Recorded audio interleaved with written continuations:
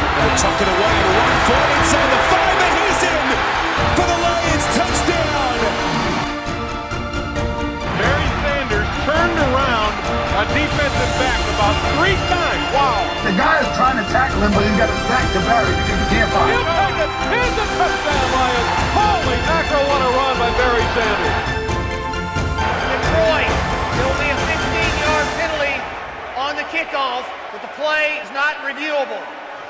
What up, Doe One Pride? This is the Roar of the Lions UK podcast, the podcast where one pride goes worldwide. My name is Anthony Fitzpatrick. I'm joined this evening by Matthew Turner and Ryan McCluskey for the sort of college football podcast. Let me explain that a little bit more there for you. So it is Wednesday.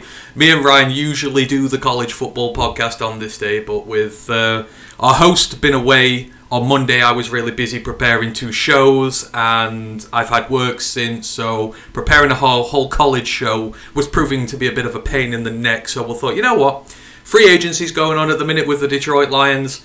Pro days are going on with the Detroit Lions. Let's mix and mash a hybrid show, and we will do a little bit of both. So this is going to be a little bit of college football, a little bit of Detroit Lions. But you are welcome with all your questions, whether they're college related, draft related, Lions related, put them in there, and we will deal with them. But first, gotta introduce the panel this evening. We've been joined once again on the Wednesday, as I say, by our esteemed host, Matthew Turner, who's just had a little breakaway in the golden city of Prague. Matthew, how was your trip? Well, I walked 45 miles in 4 days, so I'm suffering, and not for the traditional reason when you go to Prague of having hangovers, but my legs are just struggling, my energy levels are gone, but what a place. Just instantly one of my favourite cities in the world. It's just a fun place to be. You're there and you just smile. It's great. I love it. Yeah, I also have had the pleasure of going to Prague. A wonderful city, one of the best places I've ever been, and when you can sit on the Riviera with a beautiful sunset going down and you're drinking double rum and cokes for £1.10, I mean, that is just about as good as it can get. And of course, welcoming the main part of our college football podcast on Wednesdays, Ryan McCluskey. Ryan, how are you doing? Enjoying free agency? Enjoying what's going on at the moment? Yeah, we've been surprisingly active, and I didn't think we would be. So far, fairly happy. Yeah, I'm happier than some people are. I've had to mute a lot of words on Twitter because people are doing my noting. Yeah, Ryan's mute list of words is growing by the day. He keeps putting them in the updated list, and there are some in there at the minute, but we will get to it all. So I was say, this is going to be a little bit of a hybrid-y show, so we're going to go through some college football news first, then we're going to break down the Detroit Lions free agency so far, and then we're going to look at the Detroit Lions when it comes to pro days, who they've been seeing, what players they've been talking to, and then if we have time at the end, we'll just do a general Q&A thing, as we always do. Just want to shout out everyone who has joined us so far. I'll start off in Twitch. David Reinfurt69 is in there. He says, hey, hope you're doing well. Mike the Marine says, howdy. Derek Bobarek goes, finally, I've been dying to hear you guys after all this Hot Lions free agency action. Too right, a lot going on there. Big ups to Derek Bobarek, who's resubscribed with Prime. That is 12 months in a row. Derek, you are a hero, and we absolutely adore you for that, so thank you very much. Dan the Lions fan goes, the new NFL year has just officially started. Yes, it has. Teams can make their deals official, even though they've pretty much already been done, unless you're Aaron Rodgers, and he will probably not do that until the start of next year's free agency, the way that prima donna is dragging things out there. Mike asks us a question about free agency at number 6. We will get to that later on, Mike, when we'll do the questions there. We've had a first time chat from Jan's Master at work, but I'll watch this when I'm home. Thank you very much for the chat. Anyhow, Mike goes, Ryan, Anthony, Matthew in the UK. Yes, we are here. And he also goes, I hope Hank is doing better. Is Hank on the mend now after his little paw accident, Ryan? Yeah, his paw's all fixed. He's back to being an annoying little shit. And if you've not seen on Ryan's Twitter, I mean, he enjoyed the snow that came recently as well, didn't he? You say he won't go outside when it rains, but when it snows, he has the time of his life out in it. Oh yeah, he'll just swim through it, run through it, play in it. But yeah, rain, no. I take him to the driveway if it's raining. he'll pull me back to the front door. He hates getting wet. At first, when I first got him, he tried to jump out the bath. I couldn't bath him. Now he just stands still and looks like a sorry abused animal and just lets me wash him. Oh, we all love him though. Hank is the man on this pod here, bless him. And what else do we have? So yeah, Mike, Hank is doing better. And David goes, wow, some positivity from Ryan. Yeah, not much chance of a Ryan's rant today, maybe, but overall quite positive. And then on YouTube, a load of people in the building. Our man Grandize is in there. Hope you are doing well. Grandizer Ken Stauder is off. It goes, Karen Rogers is off like a prom dress. Yes, hopefully soon he will be gone. Det Fan Man is in the building. Mile Marker is in the building. Perry Ball is in the building. He goes, hi Anthony, how are you doing today? I'm doing very well, thank you. Doing well indeed. Kool-Aid Kid is in the building. Alan Dana's in the building.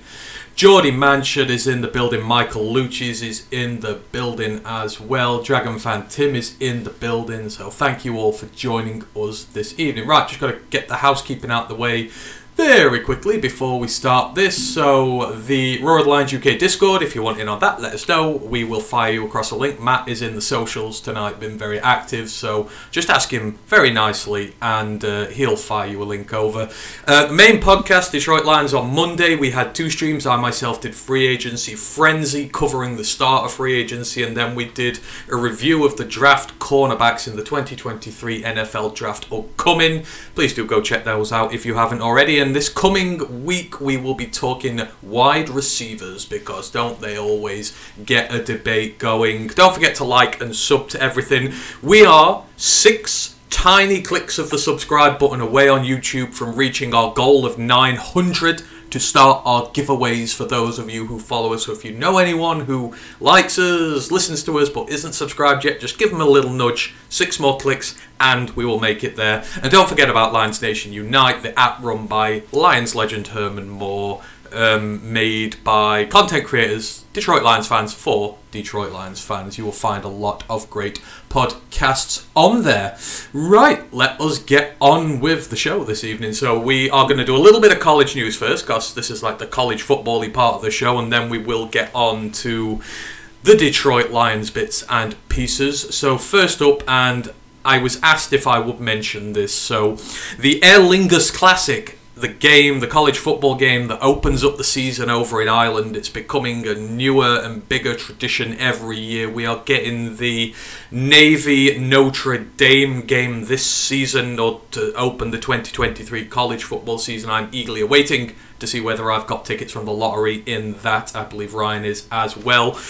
But the 2024 fixture has just been announced, and Ryan, the ACC is making its way over the Atlantic with some of its finest mid-table sides, as the Georgia Tech Yellow Jackets will be taking on the Florida State Seminoles in 2024, obviously delighting our regular panelist Ash, who is a Florida State fan all the way. What do you make of the ACC coming to Ireland next year, Ryan? Why they sent Georgia Tech? They're just so bad. Florida State understands because they're a team with a big Floridan. Georgia Tech ain't bringing no fans to Dublin. I guarantee you that now. There won't be no ballot next year. I'll be able to buy 100 tickets in my own name. That won't tell very well, I guarantee you, apart from FSU fans. Yeah, they've not exactly brought a marquee matchup that really does the ACC justice. No. I can understand Florida State, but yeah, ugh. Yeah, it's going to be maybe a harder sell than the Notre Dame Navy rivalry game this year. That will sell out incredibly quickly. Matt, is that a game that you would fly across to Ireland to watch starting 2024 off? Yeah, absolutely. I think the thing about the college game over here is it's such a novelty that you really don't need to worry about whether you've got any big names over here. I mean, there's so little college football available over here, relatively speaking. Like, you can watch 1 or 2 games at a time on TV. That's all that's on out of all of the games that are actually happening. So the fact that anyone's coming over is big, and you know, what they've managed to do is get a relatively unpopular team to give up a home game to come over, and they've brought with them one of the biggest names in that conference. It makes perfect sense that this is a matchup. It sucks that it's Georgia Tech, but it's like trying to get Green Bay over here. It just doesn't happen because they don't want to give up a home game. You know what I mean? So, like, you're going to convince Clemson to give up a home game? I just don't think it's going to happen. But Georgia Tech think they can build their brand over here by giving up a home game. So, perfect sense. I think it's going to put anyone off going. Yeah, it's been such a long time since college football has been... Well, such a long time. How many college football games have there ever been this side of the Atlantic? Ever? Yeah, it's... Lots of... They all sell out easily. Yeah, I agree, and they have a year to get better. Obviously, Florida State probably going to lose a lot of their talent to the draft next year, but you can usually generally rely on them to put a decent team out. So yeah, Florida State versus Georgia Tech is going to be the Island game in 2024. All right, moving on. Ryan, we were chatting probably about a month or so ago now. Proposed rule changes from the committee regarding the college football game in regards to timings, downs, how the clock works, etc. Well, we told you the rules were going to be discussed, and some of the rules have been passed. So the committee announced only a few days, I think it was last Friday, that they had approved changes to the clock. So these changes are going to include no untimed downs at the end of the first and third quarter. There is going to be a ban on using consecutive timeouts, and the biggest change of the lot of them, the clock will no longer stop at all after first downs, except in the final 2 minutes of each half. So in college football, the minute you get a first down, the clock stops for a predetermined amount of time. That is gone. That is going away. You can't use consecutive timeouts, and there's no untimed downs at the end of the first and third quarter. What do you make, Rye, of the decision to pass those three? They're just going to lead to gamesmanship. It's not going to end well. Like, you're going to get teams and players, like, say, going out their way now to stop you getting to the ball, stop officials spotting the ball to waste time.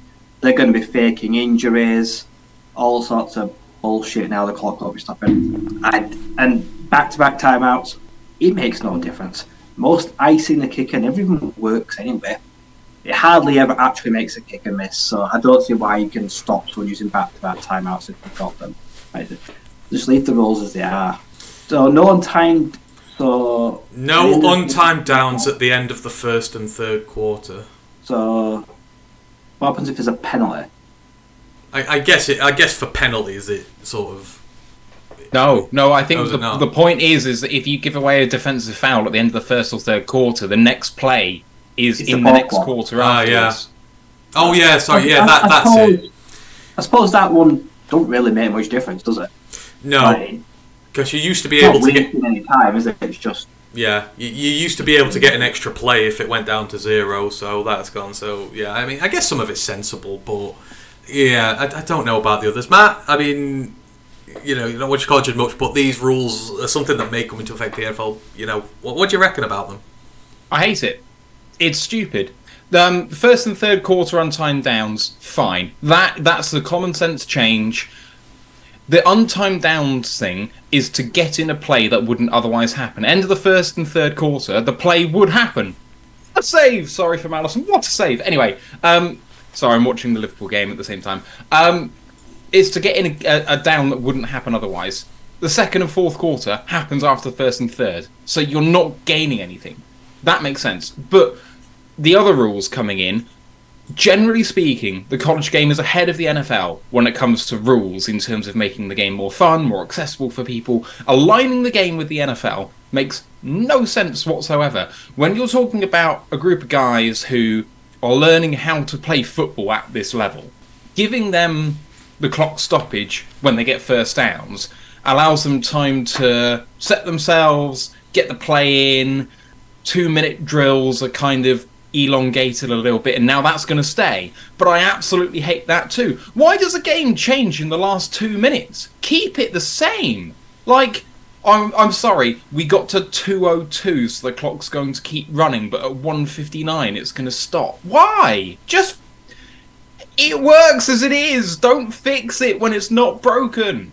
No, I agree, and we were chatting about this. It just felt a lot of like changes for the sake of making changes, and I don't really get it. So, but hey ho, the rules have been passed, and they will be in place next year. So when you don't see the clock stopping on first downs, that is the reason why the committee has overturned that decision. A little bit of news, we'll talk about it in the future, but apparently the Georgia Bulldogs are about to get done up for a load of football recruitment violations. So keep an eye on that. It's not been a good week for them with everything going on with Jalen Carter, etc. as well.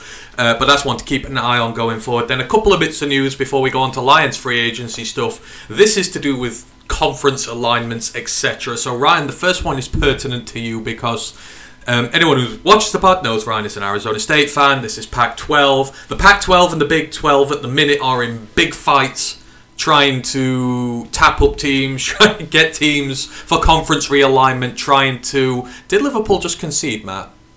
No, there's breaking news. Deshaun Elliott has signed with the Dolphins. Oh, all right. Well, we'll get to free agency very quickly then. So We will. Very quickly, Ryan. It has been confirmed that the Big 12 has been in contact with Arizona, Arizona State, Colorado, and Utah about joining the Big 12, but the Pac-12 is still trying to increase its numbers itself. With all this going on, did you get a sense of, what might happen yet? Do you think it is going to be Arizona State in the Big 12? Is the Pac-12 going to break apart? What do you think is going to happen? Pac-12 is going to split up because it's the worst Power 5 conference in football. And the only teams worth taking are not even the teams you've named. Like, who wants for Colorado? Deion Sanders isn't going to stick around. Like, he ain't going to be there in 3 years, so that just makes no sense. Like, say, USC, Washington, Oregon, Utah, they're the big names and they'll attract big markets. But when you look at who the Pac-12 is thinking about bringing in to replace teams like SMU, Fresno State, San Diego State, like some proper bottom feeders, that tells you that the Pac-12 is in trouble. That's the best they can get there.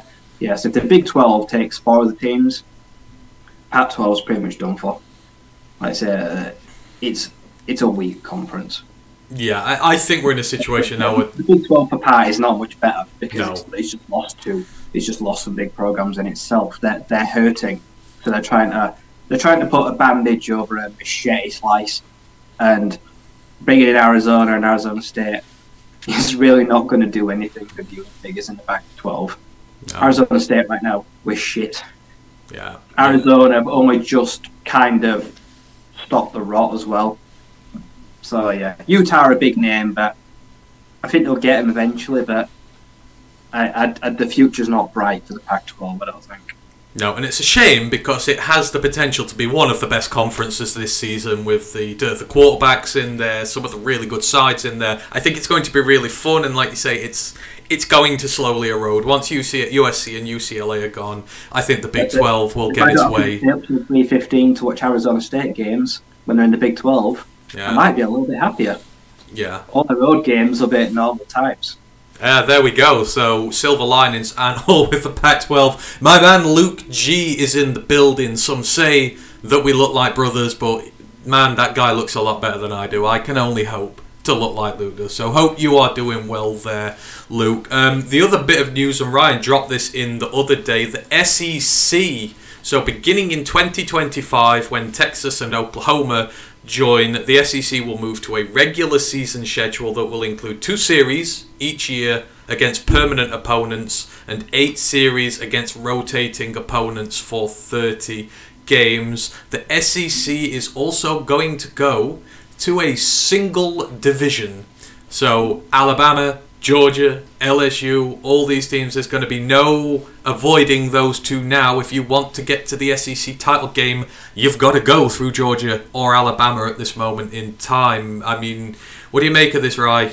SEC going to one conference, rotating opponents. It's to be seen who is going to be like each other's rivalry games and that just yet. But this is bad news if you're one of the SEC West teams and you've now got to go for it in lieu of trying to avoid those 2 every year. Yeah, it's bad news for the SEC West, but I'm an advocate. No conference should have divisions. No. It should be one group, and the top 2 teams on winning percentage championship game. Just bundle everyone in together. Like I said, the SEC West and the Big Ten West are the two divisions that are in the most trouble in the Power 5 when they merge. Like I said, because Iowa, Purdue, Wisconsin are suddenly going to get thrown in. And as you mentioned, Ole Miss, LSU, Auburn, Vanderbilt getting thrown in with the other lot in the SEC when they merge. I just think it's the best way to be. And like I say, now you can't have powder cake schedules. Georgia's start of the season this year were really easy. That's changing. They're going to make you have set conferences, set matchups, and contracts with now in-conference sides on a rotating basis. They're taking away the power to really water down a schedule or pick as many cupcakes as you can, which is fair. If you're on a 12-game season, I think you should be playing at least 7, maybe 8 division rivals. It shouldn't be 5, 6. It should be like then a sprinkle of an FBS side, FCS side. It's rubbish. Yeah. Like I say, so I want the best matchups and I want the 2 best teams. I don't care if it's the same 2 teams every year for the next 10 years. That just tells me that they should have been in the title games and it should be one division all along. Yeah. I know it's going to create a lot of stale matchups. You're going to get Ohio State and Michigan probably maybe every 7 out of 10 years when they merge the Big Ten East and West. But if that's how it has to be, that's how it has to be. If Iowa and Purdue can't make a title game, that just means they never really belonged in it in the first place. Yeah, agreed. Matt, SEC conference realignment going to be one big smorgasbord. Can have Bama, LSU, Georgia, Tennessee, Texas, Oklahoma. You're not even getting into some of the good sides in the middle. Arkansas, South Carolina.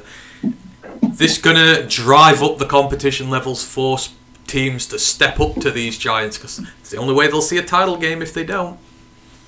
It's really interesting to see how this is going to affect the landscape, because are you going to see the teams that infrequently could challenge for the West now struggling to recruit, and those players now suddenly saying, maybe I'll go Florida State because I got a chance against Clemson in that division, whereas I don't know whether we're ever going to beat the top 6 teams in the SEC. Like, I think it's really going to hurt the lower down teams in the SEC. On the other hand, it means that some of those lower colleges are going to have more attractive teams to watch every single year. They might get more TV money and that sort of thing. So are they going to care? I think that actually everyone's going to end up liking this move, but it might have a bit of teething in the first few years or so. It's the only way to do it, though. If you want to make the best product on the field, you've got to have the best teams making it. And when number 2 in the East doesn't make it over number 1 in the West, and number 1 in the West is dog shit, what's the point in a title game? Just give it to the winner of the East and be done with it, because there's no point in playing that game. You saw it so often. Same in the Big Ten. Why is Michigan playing Iowa? What's the point? Just get on with this. There's a waste of a game. All it's doing is increasing the likelihood of a really good prospect getting injured for no reason. It's going to turn into a glorified bowl game. So let's make it as competitive as we can for as long as we can. It's an interesting point there, actually, about the recruitment. Because like you say, they might not want to go there if you can't reach the playoffs, etc. But I guess if you are an aspiring D lineman and your stock is going up and you want to go, right, I will have tape on film against Bama, against Georgia, against LSU, against all these top-tier teams, which I can put top-tier tape out on, and my draft stock's going to go through the roof. I guess a lot of players will see it as a challenge, but, you need to get good tape on for coming to the draft. So, interesting, but I like it. I think it's going to... it's going to be an arms race to the top, and I think a lot of teams are going to take part, and I think it's going to be really fun. So, yeah, the SEC going to one conference, as most are expected to do eventually. Right, that is it for bits of the college world news that we've gone through, that we've kind of ignored these last few weeks because of the draft. So, let us pivot and go from a college show to a Detroit Lions show, and let us talk about free agency now. So myself and Ryan, a few of the other guys were on the other day after day one, but moves have been made since. So let's have a little look at those moves that have been made on Tuesday and Wednesday, and then afterwards Matt wasn't here for the show the other day, so we can go through some of the earlier moves. You can let us know what you think about that. And I will not mention the LS word at all. I've given you enough tap about that, so I will refrain from doing the LS stuff. So you can do it if you want. No.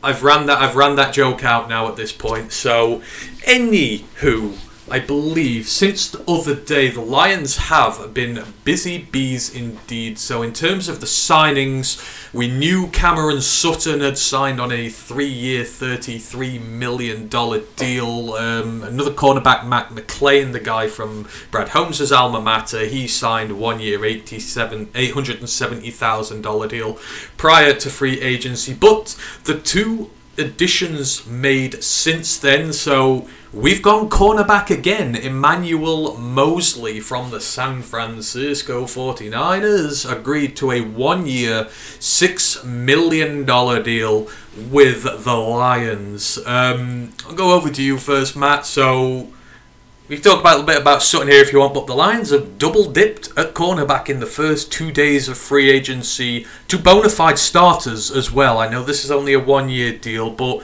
I mean, what do you make of it? First, the two guys in there, the positions, they're really going after the cornerback room. Yeah, it's a position of emphasis. We picked it. It's one of the reasons why you guys did a cornerback show on Monday. It was such an important position.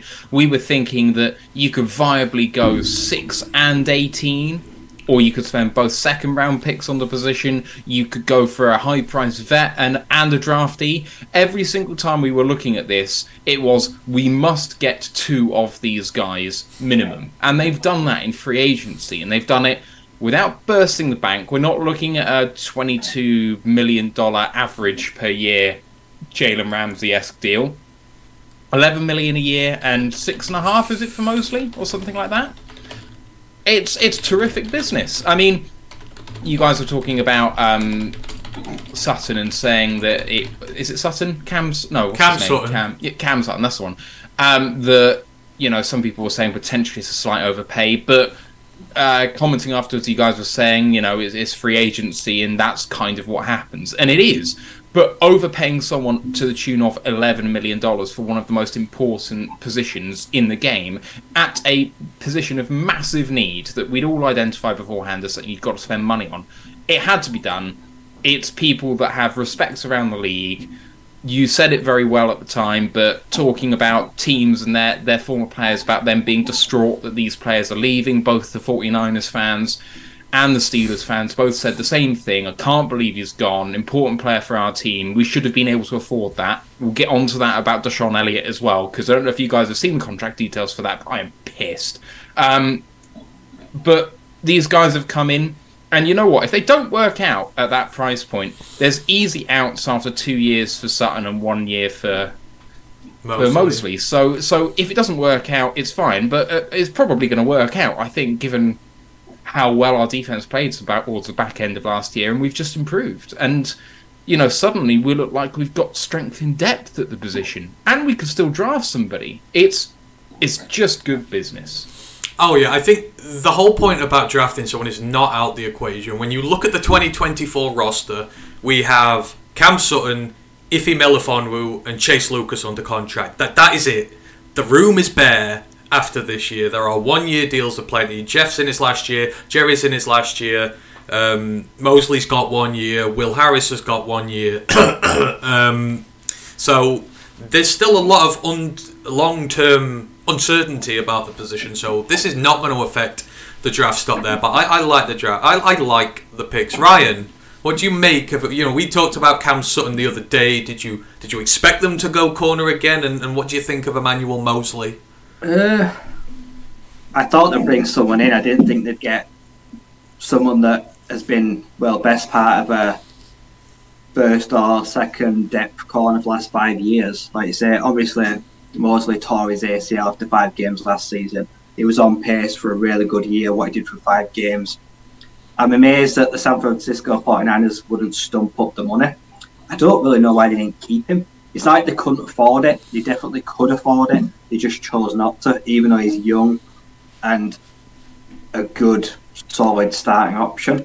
I think a 1 year flyer for someone coming off a bad injury is probably the best way to play it. If we'd have committed 2-3 years to him, I'd have been like, I wouldn't have been that confident in the move. But I feel like, well, it's kind of the ethos now. Like, say, like, if you've had a rough time somewhere or you want to have a new change of scenery, we'll give you a year. If you do well, we'll give you 2 years. Anzalone, Commish, Harris. Charles Harris. It's kind of probably the long-term plan right now of bringing in guys that are down on the luck or have kind of just been tossed aside. It feels like he's kind of been thrown out with the trash. It feels like the 49ers kind of just washed their hands of him for no real reason. Yeah, so I feel like you're potentially looking at 2 guys. Like, say, we'll definitely draft one as well, I reckon, in the first 4 or 5 picks. But you could have 2 starters already here. The nickel position might be the only one that's actually up for debate come training camp. And it's been reported that he'll be ready for training camp because he tore his ACL that long ago, that he's more than ready to go. So he should be good to go. So, yeah, addressing the biggest need first. And then maybe looking at like pick 6 is the one I'm thinking now. It makes you wonder now which direction they're going to go in. It's definitely not going to be cornerback now. You just don't feel like that ball's that high a priority now. But then you think quarterback, maybe. Running back, I don't know. The end. Like I say, does this bring, like, say, Tyree Wilson into play? Oh, I hope not. Miles Murphy, guys like that. They're probably going to be around that area now. Oh, I hope not Tyree Wilson. I hope the Cardinals stay stuck at 3 and pick him. You know, that'd be the gods, like, pray. That'd be the gods showing us the ultimate amount of, like, luck in the world, to be fair. But I think it's surprising that 1 year, $6 million deal for Mosley, for me, could be, and I use the term here, a stonkingly good deal for the Lions. If he pans out how he should, that will be a stonkingly good deal. And we will be like, that is one of the best deals that's been done in a very long time. And with Cam Sutton, I don't think it's an overpay. I really don't. You look at the value for corners in the list, where he's at. I like the contract. I like them both. We needed corners. We went out and got them. One is going to be a partial long-term fixture here. The other one, as Ryan said, a flyer. We've landed on a lot of these flyers. So all it needs is him to have a good season. I think he will be back here. And as Ryan said, the 49ers have discarded him, like the Falcons discarded Commish last year. Commish has had a good year here. He didn't want to go anywhere else. He wanted back here. Dan Campbell wanted him back here. So I can foresee something happening again. But the corner room, for sure, looking a lot better. Jordy mentioned, so you've got Sutton, Mosley, Okudah and Jacobs now have a boot up their arse and like, right, you guys got to perform this year. And I know it's harsh on Jerry, but, you know, he does. He's in his last year. He's got to show he can be here in the future. If he can still make a comeback, Lucas is in there. I still think there's going to be 2 draft picks in that corner room as well. It could potentially be really good, really quick. So, yeah, kudos to Brad Holmes for those deals. And the other deal that he's made, this one happened last night, and now this one has generated a lot of discussion, and we've already been asked the question multiple times in the chat, so let's get to it. David Montgomery, running back for the used to be running back for the Chicago Bears.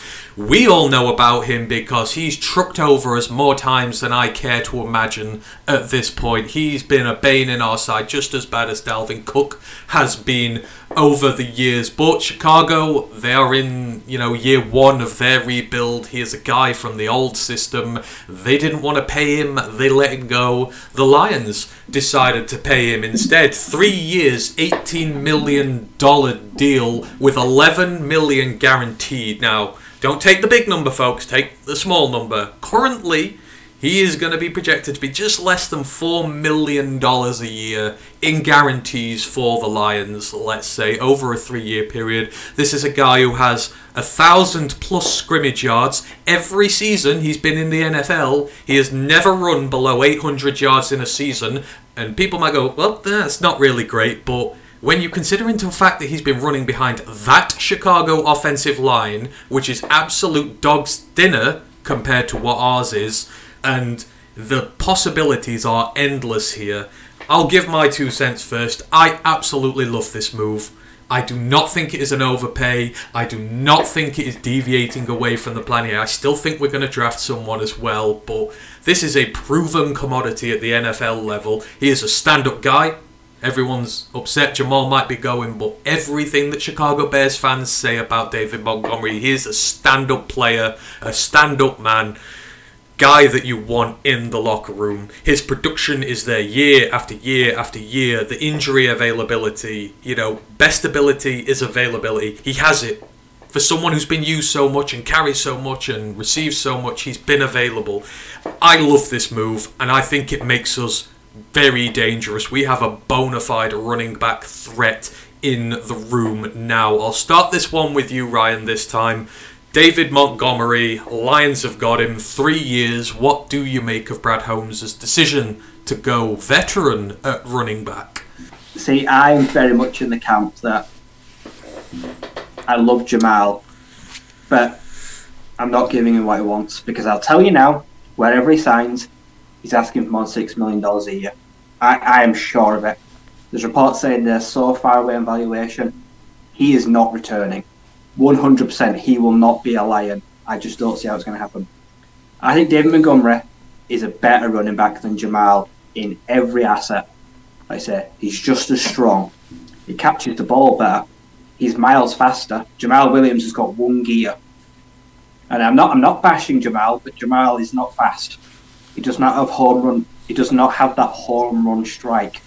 David Montgomery does. He does not go down. He can spin out. He's hard to tackle. He's a great receiver. Like I say, he's 25 as well. I didn't even realise that. He's been around forever, and he's still only like 18 months older than DeAndre Swift. He's 225 pounds. He's built like a truck. $6 million, like I say, best part of $4 million guaranteed a year for a guy that goes over at 800 clip a year. Like I say, gets like 230 to 240 touches a season, averaging like 4 yards per carry, behind an O-line that is ever changing and never stable.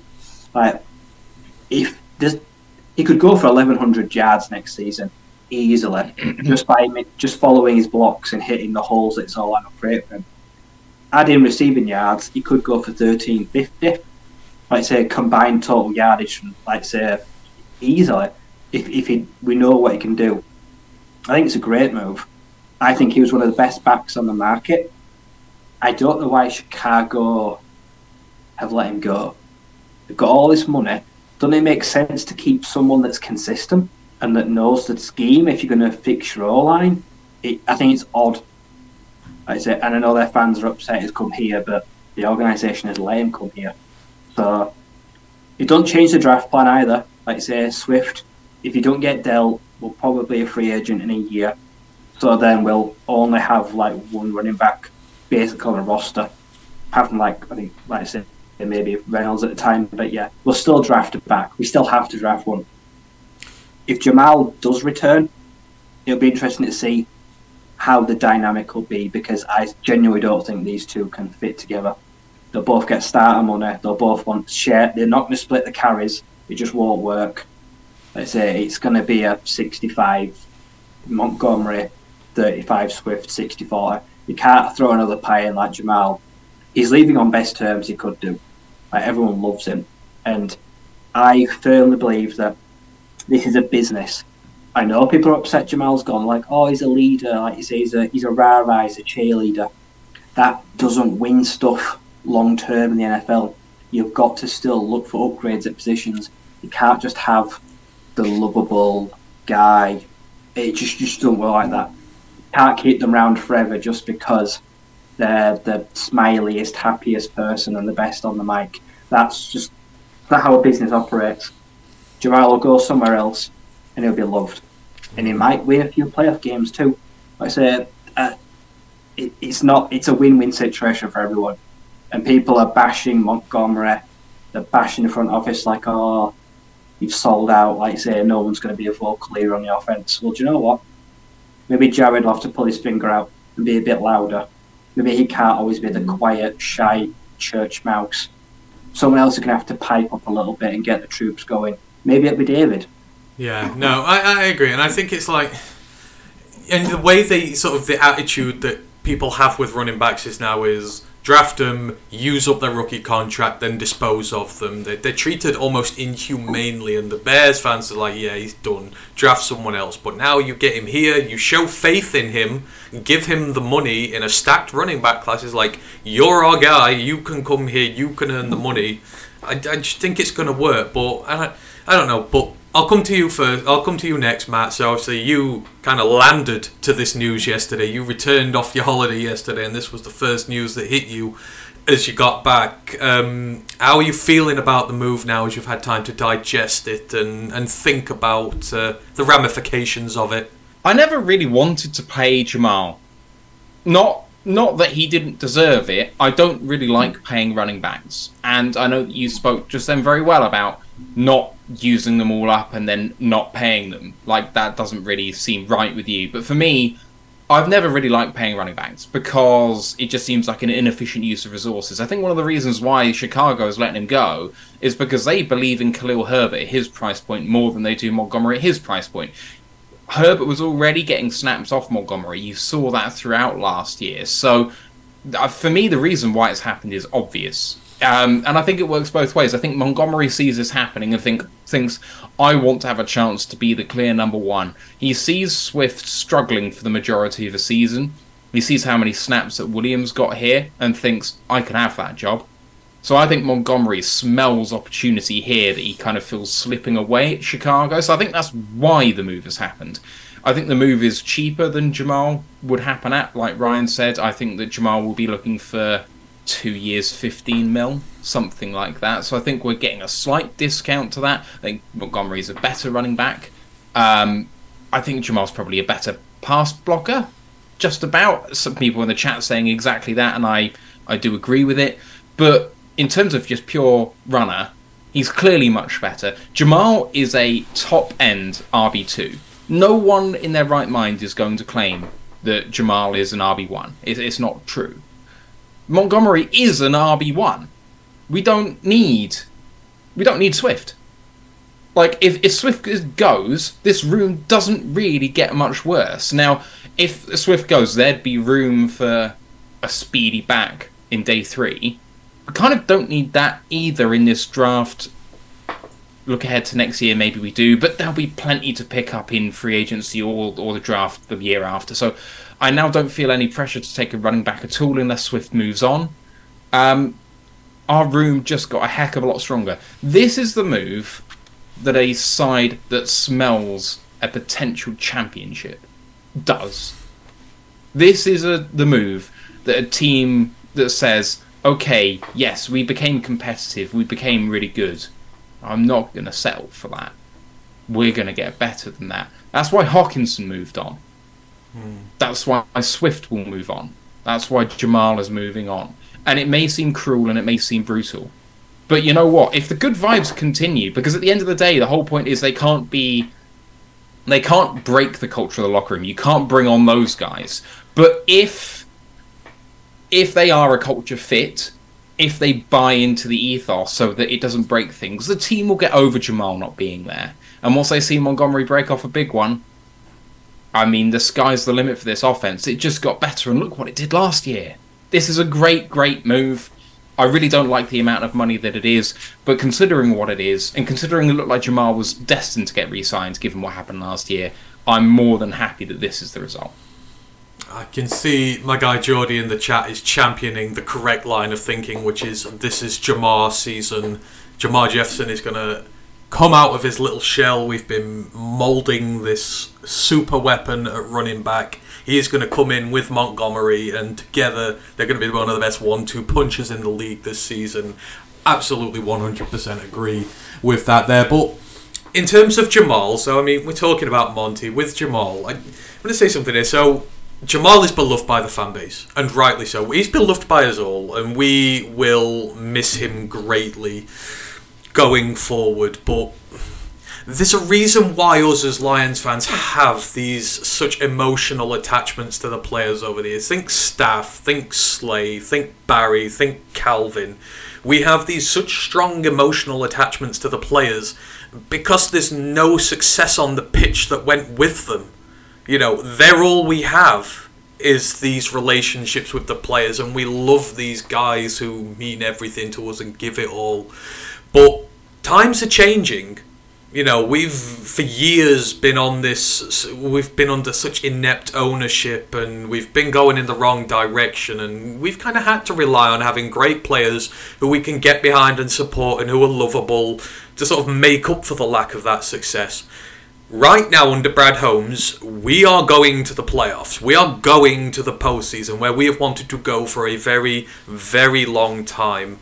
But to get there, these decisions, these really hard decisions about players we know and love, are going to have to be made. As you two have both said, Jamal was not going to be here on a team that's going to the playoffs or the Super Bowl. It's just not going to happen. So Brad Holmes has to look at this and go, it's a decision we have to make. We have to get better at the running back position. David Montgomery is available.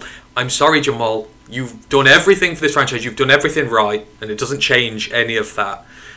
But we have to keep getting better. And this is the price you pay for wanting to be a great football team. You are going to have to make sacrifices amongst players along the way that you don't like. And I think that's just what is happening here. We have a better football team going into next season now with this move. And it's not like, you know, Montgomery is a stand-up guy. You talk to any Chicago Bears fan, they say he is a model of the player that you want to be. His attitude, the way he goes about things. He's a stand-up exemplary player. And we've brought other guys back. Kamish, beloved by the fan base, he's back. It's all about the right players at the right time, at the right price, to keep your team evolving. And we're going to have to make some hard decisions amongst these players along the way. So there we go. I love the move. I think we're better instantly, and I think we're still going to draft another running back. Because as you mentioned, there isn't another one on the roster apart from Montgomery next season. So there's still long-term uncertainty there. We still need to draft somebody. So other moves that have happened. So that's it in terms of the free agency signings so far. So the Lions' own free agents since the other day.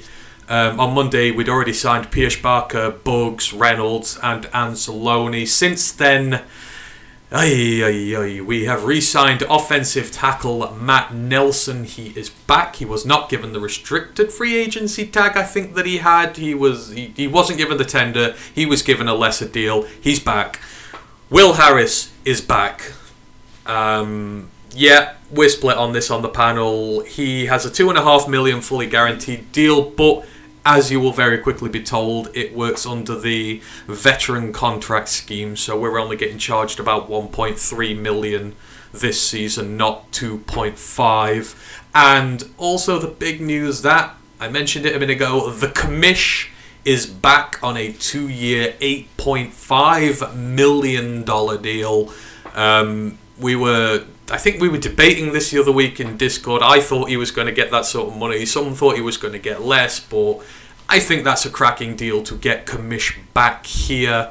Matt, I'll come back to you first and we'll work the other way around the room. What do you reckon of the three that have been done in the last 2 days? If you want to mention Anzalone, etc., please feel free to do so. Okay, so Will Harris... common sense move. He's going to be better than number 53 as that rolls back up. He won't be the starter. We're going to draft someone or sign someone to play that role as the starter ahead of him as the backup star role.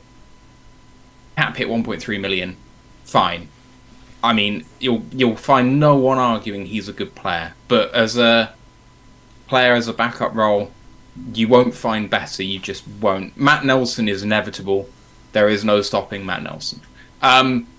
So I think it's Chris Robbins on Twitter, who's heavily involved with the Detroit Lions podcast, who actually responded to your dour comment about Nelson coming back. Basically, we have re-signed Matt Nelson, I think was what you said. Or it was not a dour. It was not a dour comment. It was just okay. So all of the re-signing comments that you made were, Brad Holmes has got the cornerback, blah, blah, blah, blah, blah. And for this, it was just retweet Detroit Lions saying, we have re-signed someone. I don't think you even mentioned Nelson by name. But anyway, I digress. his comment was, and I fully agree with it, if you look at the free agent available offensive tackles who can come back on veteran minimum, he is unfortunately the best option on the board. And if you want to do better than him, you have to spend cap that you want to allocate to other people. So, okay, we'll spend an extra $3 million getting an OT6. OL6. Okay, fine, but we don't get Emmanuel Mosley or John Kaminsky. One of those two can't come now. You know, that's the difference here. So Matt Nelson coming opens up other possibilities elsewhere. He's the best option at the right price, and it's just a shame that he's absolute shit. But you've got to have OT3, and he's the guy. So, you know... Don't Sophie's choice me like that. You can Sophie's choice yourself if you want. It's not my fault, but, you know, there we go. Kaminsky, it's more money than I wanted to give him. I'm delighted he's back. We've managed to fit it in under the cap and make other moves too. He's a really big piece. He's a big locker room guy. Love the move. What else did we have? Harris taking the pay cut is excellent news for us because you want to keep him around. His upside is really high. You couldn't keep him on his current contract, so he stays. Lions get cheaper on the cap. Everyone's happy. Bugs coming back is fantastic news. He's potentially the most underrated guy on defense. You have a look at what he did in the huddle, how much of a leader he's become. In terms of, like, pounds of flesh per dollar spent, he's right up there for the Lions, so I'm delighted he's back. And Anzalone, it's a bigger deal than anyone thought he was going to get. Much bigger. $6 million a year, $6.25 million a year, whatever it is. It's massive. We gave him, what, $3 million last year, or $3.5 million? So, 4.5. You know, 4.5. Okay, so he got a 50% pay rise. That's quite a lot, but I guess if you look at what he did 12 months ago, and we re-signed him, we were like, oh, okay, fine, there's another stopgap, it's all right. But he didn't play amazing last year. He legitimately played a heck of a lot better in the most recent season gone. So if he was going to stay, he deserved a pay rise. I didn't really want to give it to him, but he's a big leader. And actually, he came up with some of the big clutch plays last year. You know, linebacker is just one of those that makes a massive impact when it's going well. And it started going really well. Those last 10 games or so, he really started to come into his own. I think he had one bad game against Carolina, and that really showed. But barring that, he legitimately was very good. It means that, you know, I think it's going to be a team option for year 3, so he might only be here for 2 years. But he got the bag. He's a leader. He helped develop Malcolm Rodriguez, so hopefully Rodrigo, when he comes into year 4, can take, or year 3, come into that green dot role, take Anzalone's job. That will be a natural progression. It doesn't preclude us signing a mid-linebacker, but I do think it maybe means that we can have a look at a Will, because I think Derek Barnes is it. And if you said you can have Anzalone and draft a Will, or you can have Barnes and draft a Mike, in this draft class, I'm taking Anzalone and the draft pick at Will. That's just going to be the more reliable thing for us. And you know what? Will's a bloody impactful position too, especially if they can blitz. And Barnes is a blitzer. We haven't used him as well as we could, but he also hasn't really deserved it. When he plays, he improved a bit last year, but he never flashed. Not really. So I hate to throw shade at one of our own players when I'm talking about a contract for Anzalone, but I really do think that's the choice that we're making, is which linebacker do we want to draft? Because I think one's coming, and I prefer bringing Anzalone back. I feel, just quickly about Barnes, I feel like we've not had the tunnel burrowers up front to really make the most of him. You know, you got guys on your defensive line who can burrow holes up front, and so he can exploit them. Then great, that's when he's at his best. And I don't feel we've kind of had that situation for him. So I think it's a big year for him, but we'll see with him. With Anzalone, I don't know if I mentioned this the other day, but I think he needs to earn this contract now. He's earned this second contract extension, but he has got to play for this. But there are no excuses now. There is no Jamie Collins bogging him down. There is no untested rookies in the unit with him. Rodrigo's proved himself more than capable. Barnes is getting better. Now is the time of no excuses for him. He has to play like a leader as well as act like a leader. So we will see with that. But Ryan, see yourself Matt Nelson's back. Will Harris is back. Kamish is back. What do you make of the re-signings by the Lions since last we spoke on Monday? Will Harris was just inevitable. Like, the team, the coaches, they're just enamoured with him, aren't they? And yes, he was the best PFF graded Lions corner last year. That's because everyone else was kind of terrible. So that's really nothing to go off of. But they've got a plan with him, and he's available, and he puts a shift in. Like, it was always going to happen. In the same way that Quagmire and Fabula Guy always gets the lady, well, Harris is always going to get his chance to stay and contribute. Hopefully, like I say, we do bring in like a starter, like Brian Branch. That would be kind of cool to replace Harris with that. But for right now, he's going nowhere. Matt Nelson, do I think he's any good? No. Do we have any depth on the offensive line? No. It's bad. The offensive line right now is looking in really bad shape. Of course, he was coming back. If Kramer wasn't such a health risk, Kramer would have come back too. I'd definitely, like say, so we need bodies there. So yeah, he's a body. Kamish deals okay. He tested the market. He took his time. He did his research. Listened to people. No one lived up to his expectations, so came straight back. That's what I expected him to do. Happy to have him here because also defensive tackle is also another position I am worried about. I said we do need some depth there as well. If we'd have lost him, I'd have been nervous going into next year about impactful defensive tackles. Charles Harris, yeah, nice of him to save us $3 million. I appreciate that. He's now safe. The onus will go on Romeo to maybe take a pay cut, or he's a goner. Julian is good as gone. Alex Anzalone, he's the best linebacker on the team by far as of right now. He had to return. And when I look at other deals, I think Leighton Van Der Esch got the same amount of guarantees. I think 11 million, which is fair. Alex Singleton, like kind of another comparative guy, earned a little bit more. And then you jump up to the Bobby Okerike's, the TJ Edwards. Their deals are astronomical. Like they earned their bags, and we were never going to sniff at them. So bringing back Alex for medium to good inside linebacker, and I agree. I want to draft an inside linebacker. I want to draft a Will this year. Someone to go with Malcolm. Someone like a Diabate, a Campbell, a Henley. Someone like that. Like I say, because Barnes, I also agree.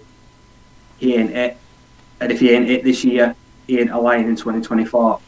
He will be gone. So that's fine. And then I'm fairly happy with everyone else. Like I say, it's been solid. They've brought back who they've needed to. With who we're going to talk about, who's signed elsewhere. Like I say, Deshaun, I knew he wasn't coming back. He's the kind of guy, he's the reason I don't get attached to players anymore, because he just used the Lions as a stepping stone. 100%, he never had any intentions to stay in Detroit long term. Everyone, I think, knew that. He's got, like I said, I bet the deal's not great, but... You say that. Okay, do you want to know how much it was? Have you seen how much it is? I've not. Go on. No. He was paid... Oh, where's it gone? 1.2 million. Right. So, yeah, he never wanted to stay in Detroit. He's taken it elsewhere. I knew. That's why I knew he wasn't going to return.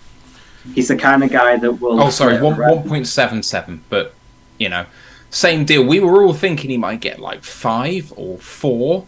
1.77 is just nothing. I think they're going to go for safety in the draft. I do. I'm not... Well, I am worried about Tracer. I know I see videos on Twitter that says Tracy's doing great and fine, but he still worries me because he's still prone to knocks and stuff like that. So I am going to draft a safety. Yeah. So, yeah. But other than that, I said that leaves 2 high-profile names yet to decide. All the free agent wide receivers so far getting Juju, Lazard, and Jacoby have all earned roughly $11 million a year.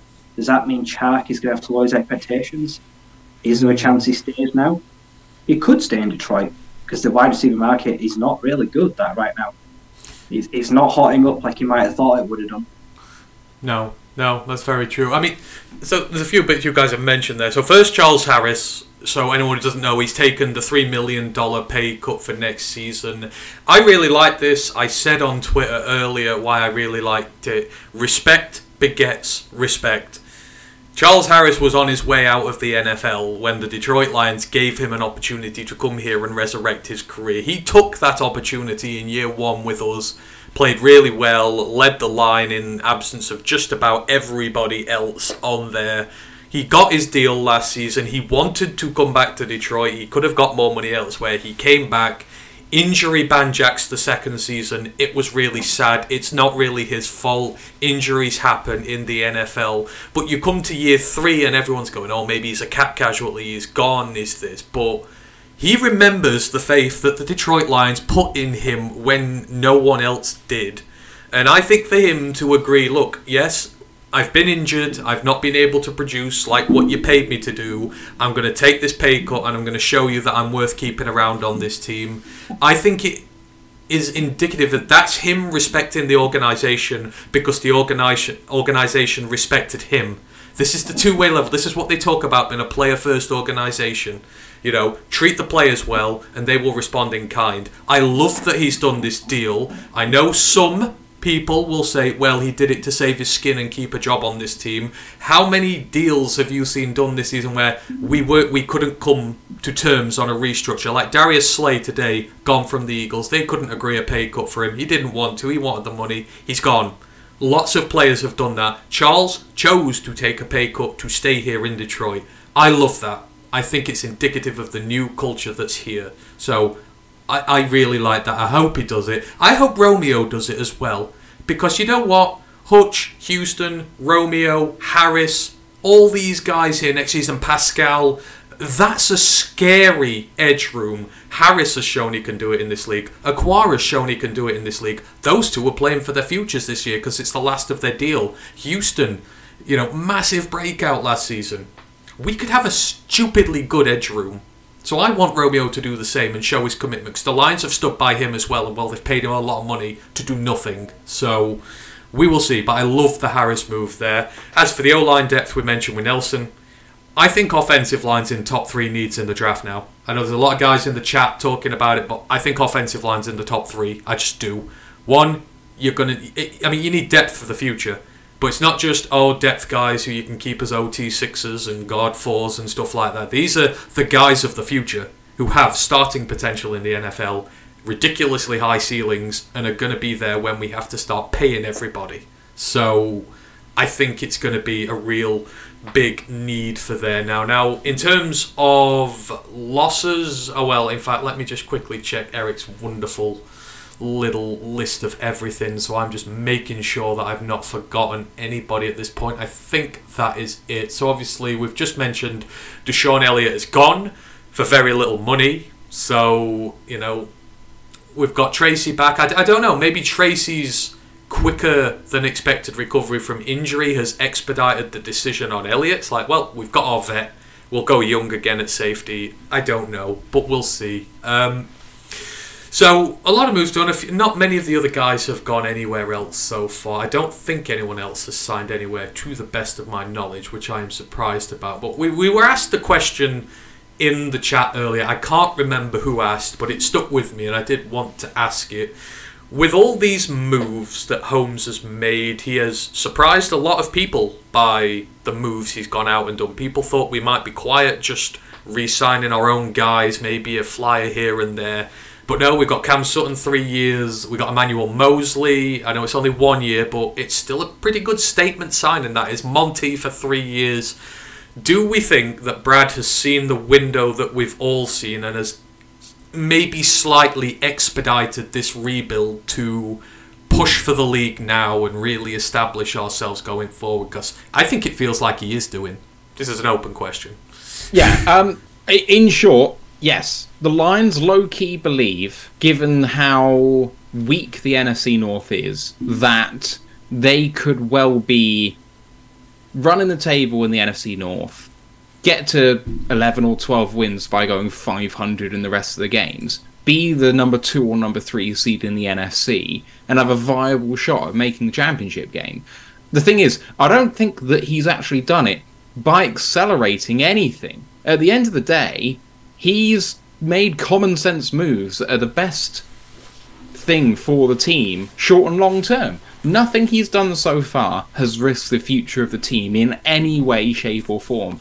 They may have backloaded the deals very slightly more than they might have done otherwise, but it's a minor massaging of things. It's not, wholesale pushing everything into the future as much as possible. Yeah, okay, they restructured Tracy, which I ideally wouldn't have done, but okay, fine, I can live with that. It's not like they've restructured Goff. It's not like they've restructured Decker or Ragnow. And that may be to come if they really think they want to push it.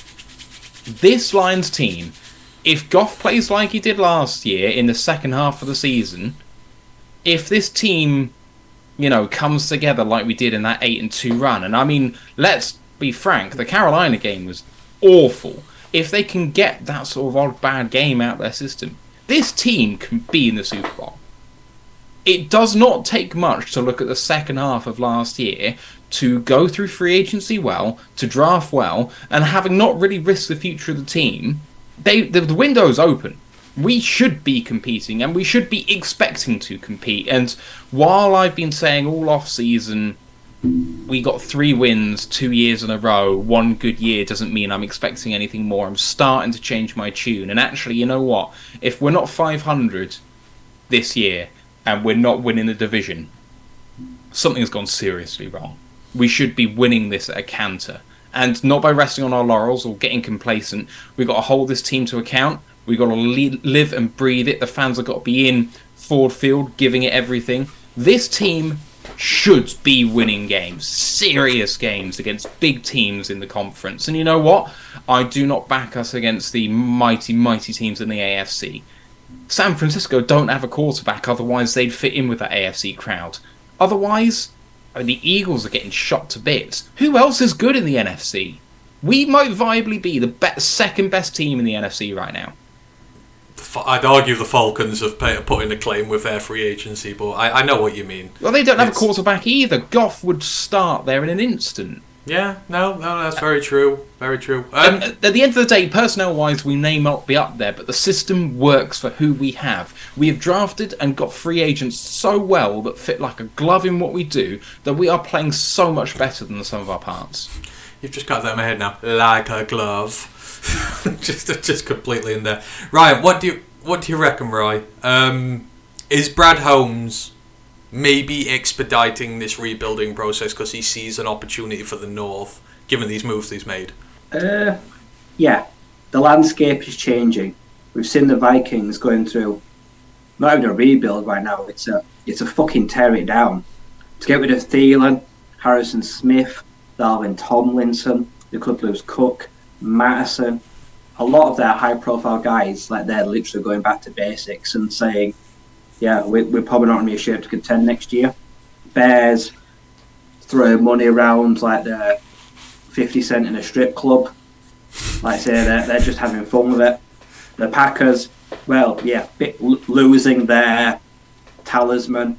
Like I say, right now we've got a chance to not even win the NFC North, to stomp it. We could win 12, 13 games next year. Things click. And these new guys starting well.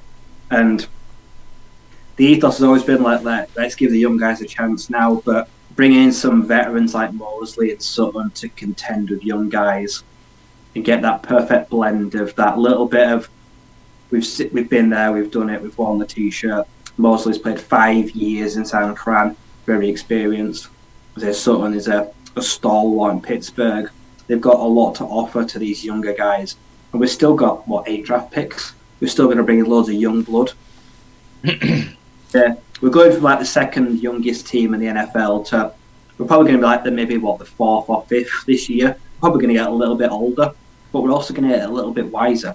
And as you mentioned, that, away, the road schedule may be difficult, but at home, we've got a real chance to make Ford Field a fortress this year. We can merely make teams suffer.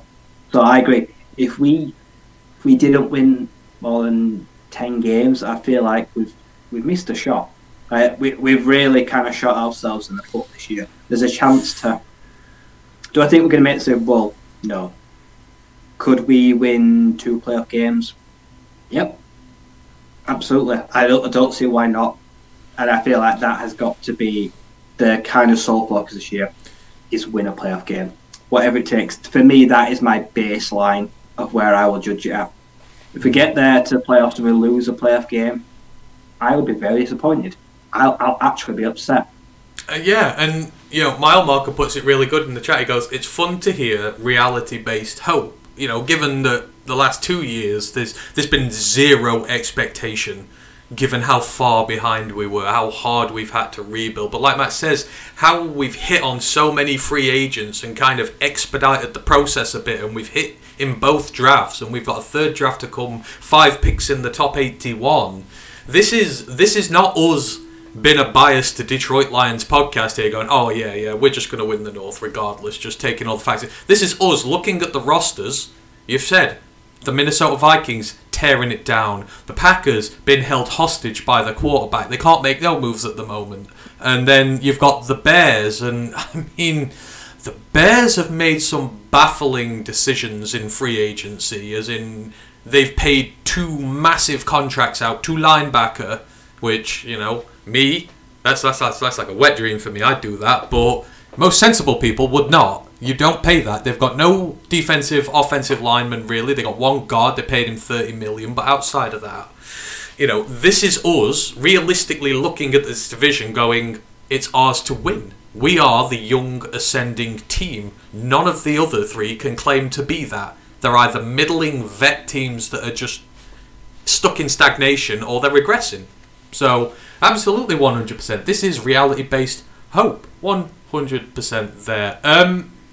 Question from Dev Fanman. So, he says, if we don't replace Deshaun, we're not going to replace Deshaun, could that be a sign we're going to try Okudah at strong safety, especially given how many corners we're putting there? Ryan is shaking his head. I will go to him first for his justification.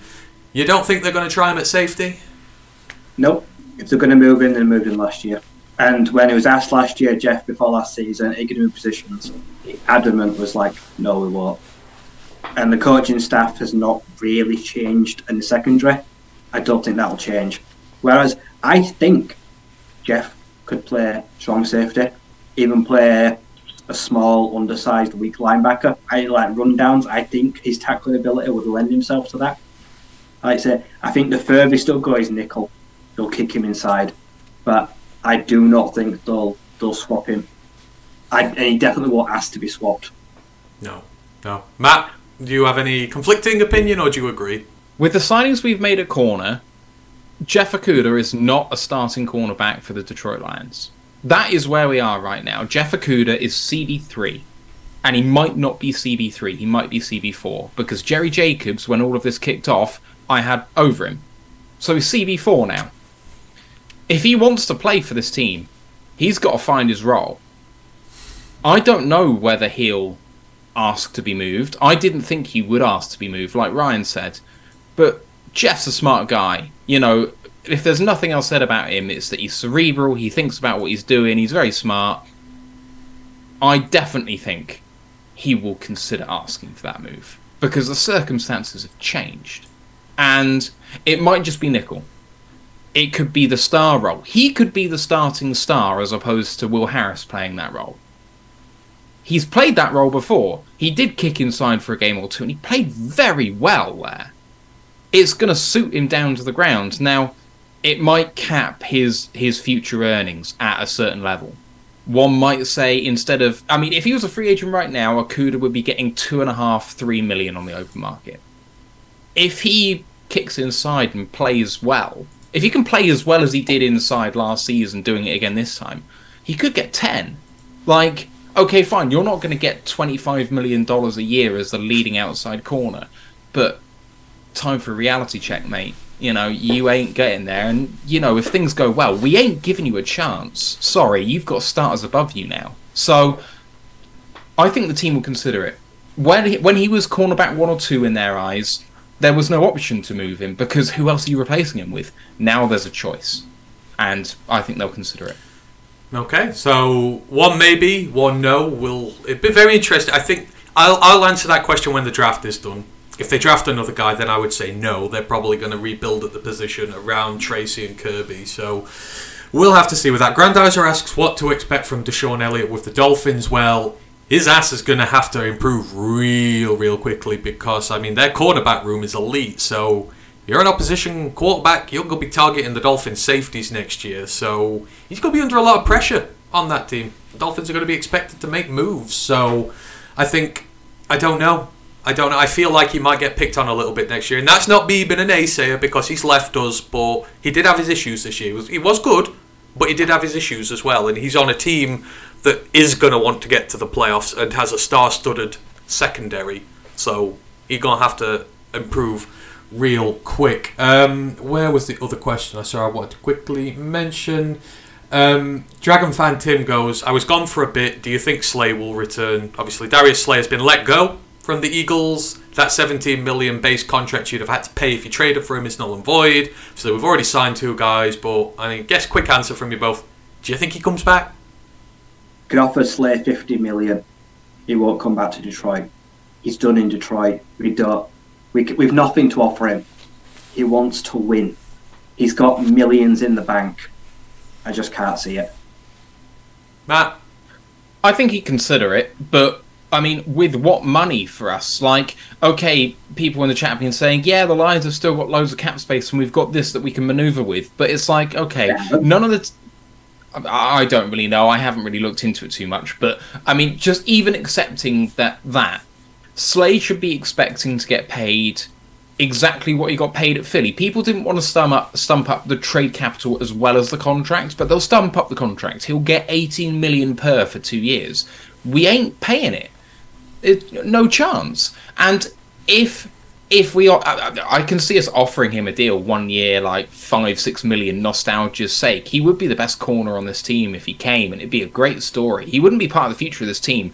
But how many? So in terms of wanting a title, you've got to look at this logically and say, okay, fine, what AFC teams, because you probably go to an AFC team or the leading NFC teams. So can San Francisco afford him? I don't think so.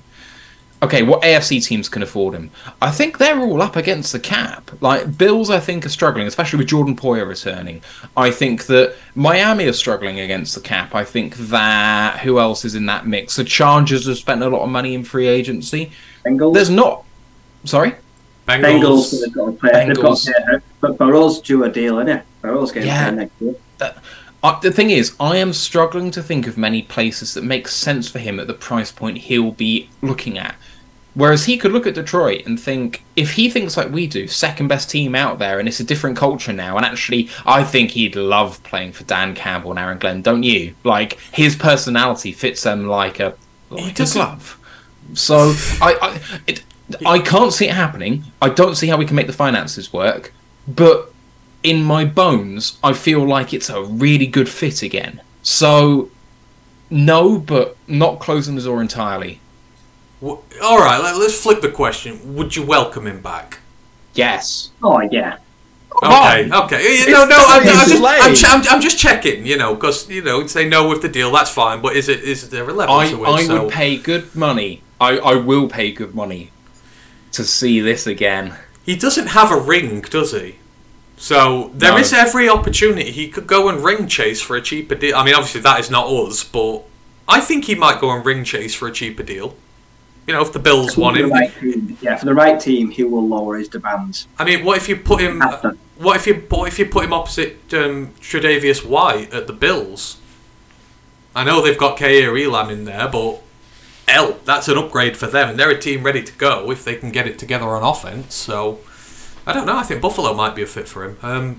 I don't know. We'll see with that one. I knew there's something I missed that I wanted to mention earlier, but Kool-Aid Kid did put a message in earlier that he had gone for a while. He'd gone out to buy flowers for his wife for her birthday. So happy birthday to your wife, Kool-Aid Kid. Hope she has a great day there.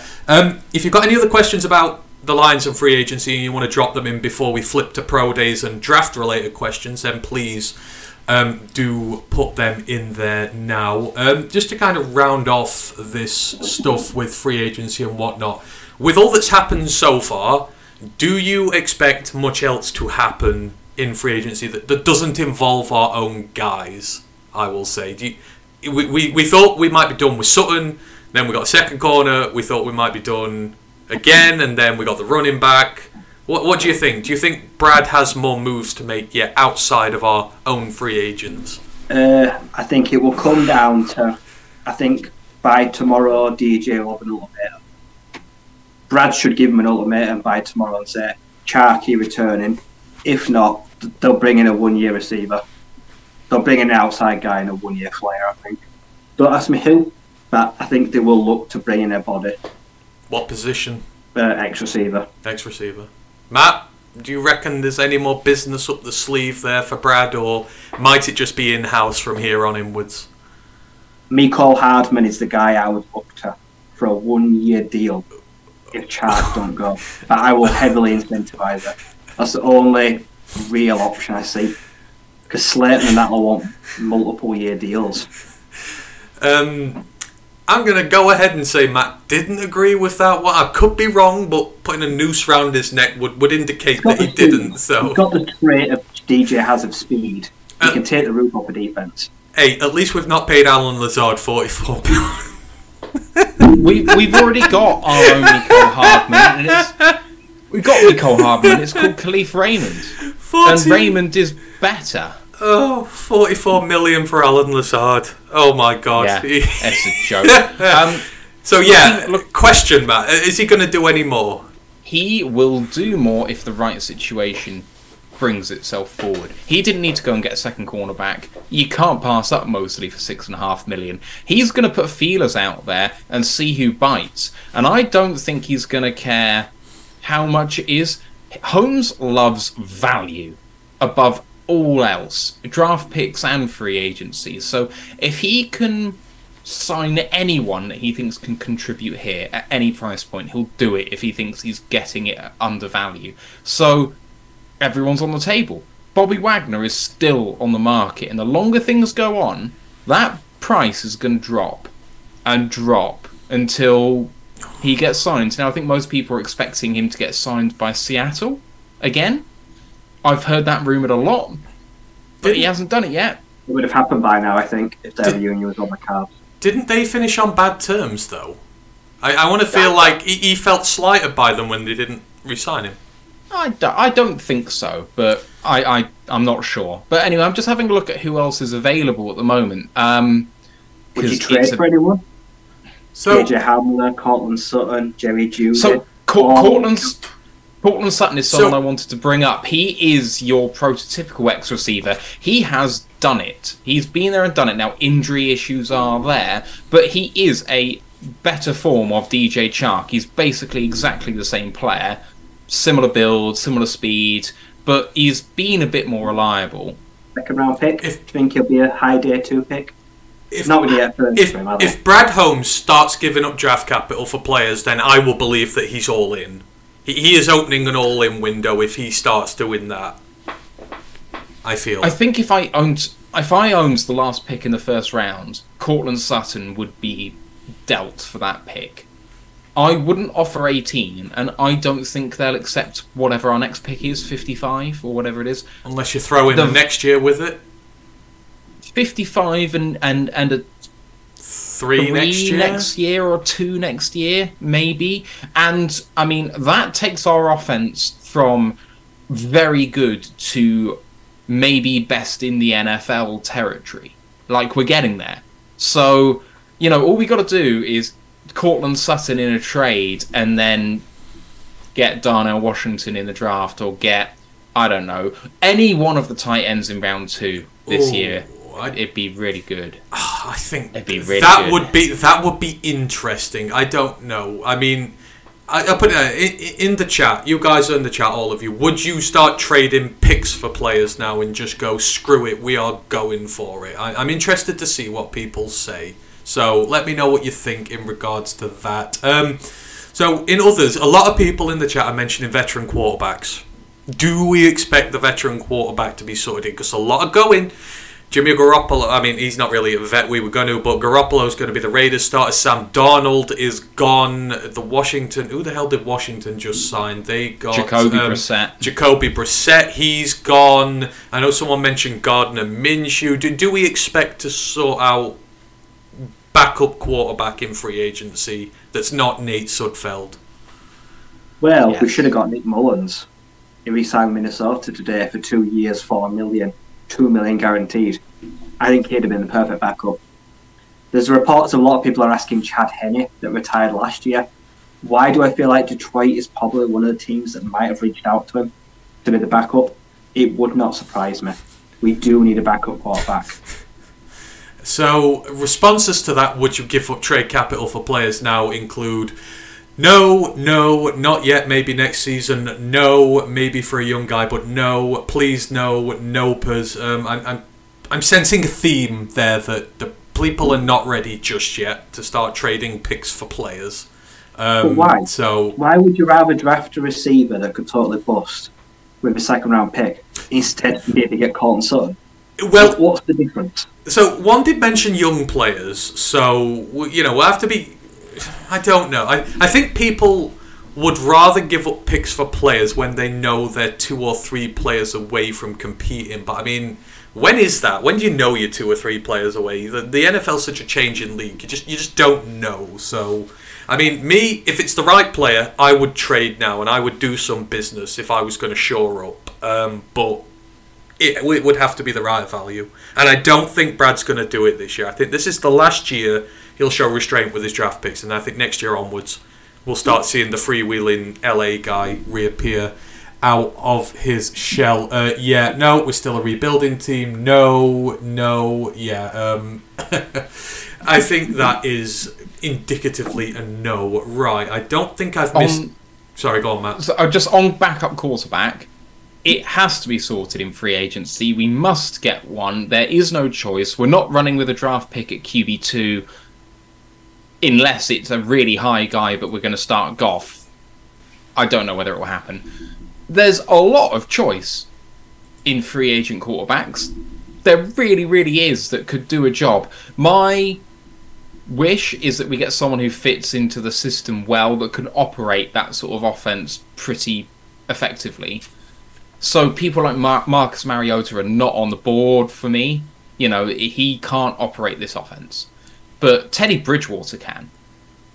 Short, passer, accurate, in stride, no frills sort of guy. He's just going to step in and do well straight away. He'd be at the more expensive end, though, of what I'd like, unfortunately. I don't really want Drew Lock. He'd struggle a bit more operating this offense, but he'd offer a bit more deep, which might be really good for JMO. So maybe could bring another dimension to the offense, and he'd still come relatively cheaply. PJ Walker. Gardner Minshew? Minshew is up there. Minshew would probably come at the cheaper level. I don't think that he would command more than $2 million a year. No. Cooper Rush is the one that people have asked for a lot. He's had one half of one good season, not even that.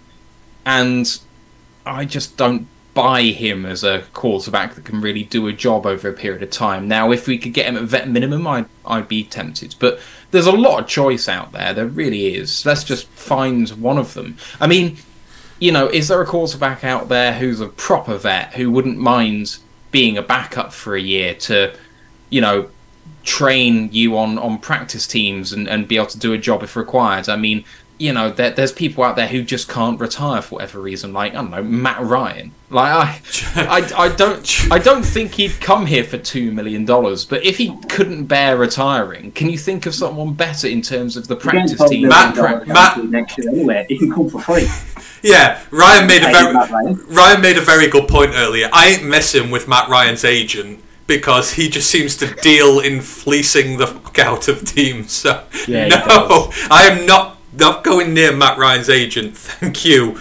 Jordy goes Joe Flacco. Oh, no. Is he still playing? He's got to be done by now, surely. No, he was back up at the Jets last year. Oh, God. No, it's just a smorgasbord. I think we're going to get somebody, and then we're going to draft somebody, preferably day 3. We're going to talk about that. There's a few guys in the XFL that could be a backup in the NFL. Oh, God. What's-his-face going to be back? Jordan Teamo will be back soon. Teamo and Derek King are both unbeaten on the DC Defenders. Teamo did play for us. Derek King has been in the NFL. Like I say, there's Brandon Silvers, AJ McCarron. Yeah. Like, he'll probably be back at some point. Yeah. God knows why, but Right, so to finish the free agency chatter before we go on, before we talk about draft, before we finish the show. So, Mike the Marine asks us, question: free agency safety, Taylor Rapp or Keanu Neal? Who would you rather have? Oh, Rapp. Matt? Rapp's a thumper. He puts himself in bad positions, but he's a thumper and makes players. And he's young. He's only like 25. Agree.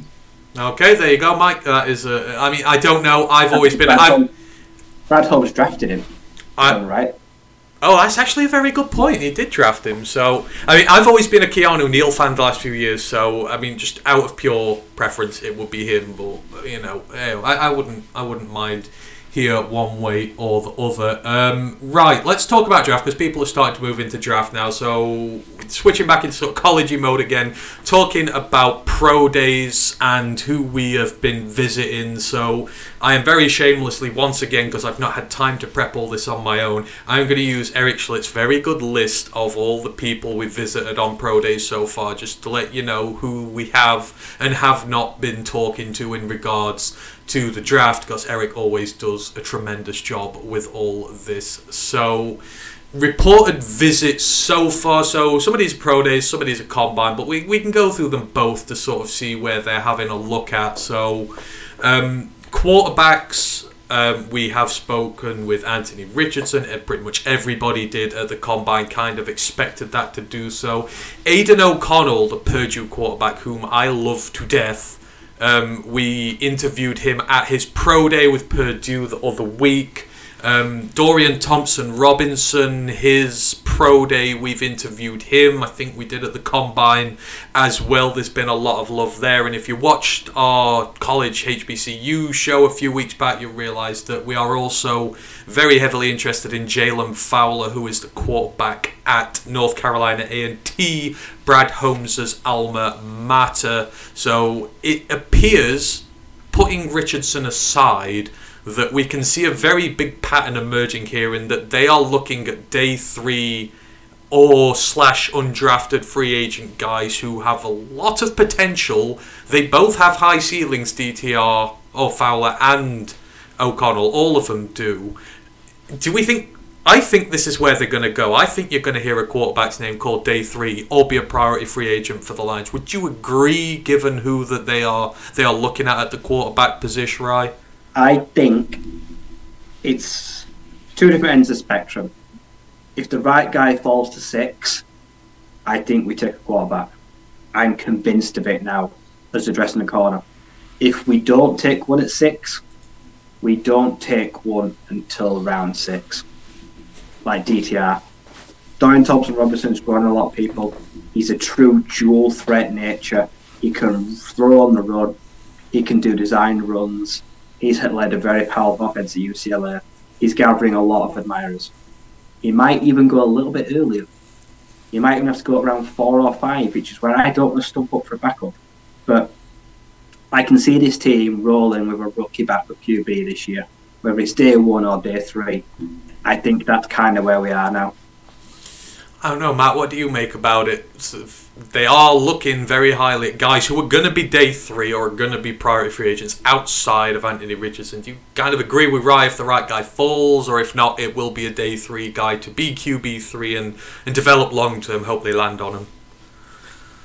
Every single year, they have done their research on the quarterbacks. Because if you hit on one, that's the ball game. You know, that's everything. And they know that you can get guys in day 3. It's happened infrequently, but it's happened. So they always do their research. I don't think their research doing at the moment really indicates what they're thinking at all. But I got to think that they're seriously considering it now, to be quite honest. Like, I completely agree with Ryan, in short. At 6, I think it's quarterback if someone falls. I don't think anyone will fall. I think 4 in the first 5 is a lock now. And I think they're perfectly happy to draft someone in day 3. I don't think a day 2 quarterback's an option. I don't see them going for Hendon Hooker, Tanner McKee, Jaron Hall. They ain't going to be the guys. But can I see them going Dorian Thompson-Robinson, Aidan O'Connell, if it's late, Malik Cunningham as a priority UDFA, maybe. anyone who's a priority UDFA is going to be on the board if we haven't done it in the draft. But I just got to think that Aiden O'Connell and Dorian Thompson-Robinson are going to be those guys. The thing is about quarterback 3, they don't have to fit into your system because they ain't going to play. And so that's why DTR's on the board. Otherwise, Aiden would be, much more preferable. But Stetson Bennett could be one of those guys, because the thing is, even though he hasn't exactly enamored himself in this off-season cycle, he's someone who can operate the Goff offense. Like, if we decided not to get a vet guy, he'd be right up there for me as someone who could be QB2, because he could come in and do everything Goff does.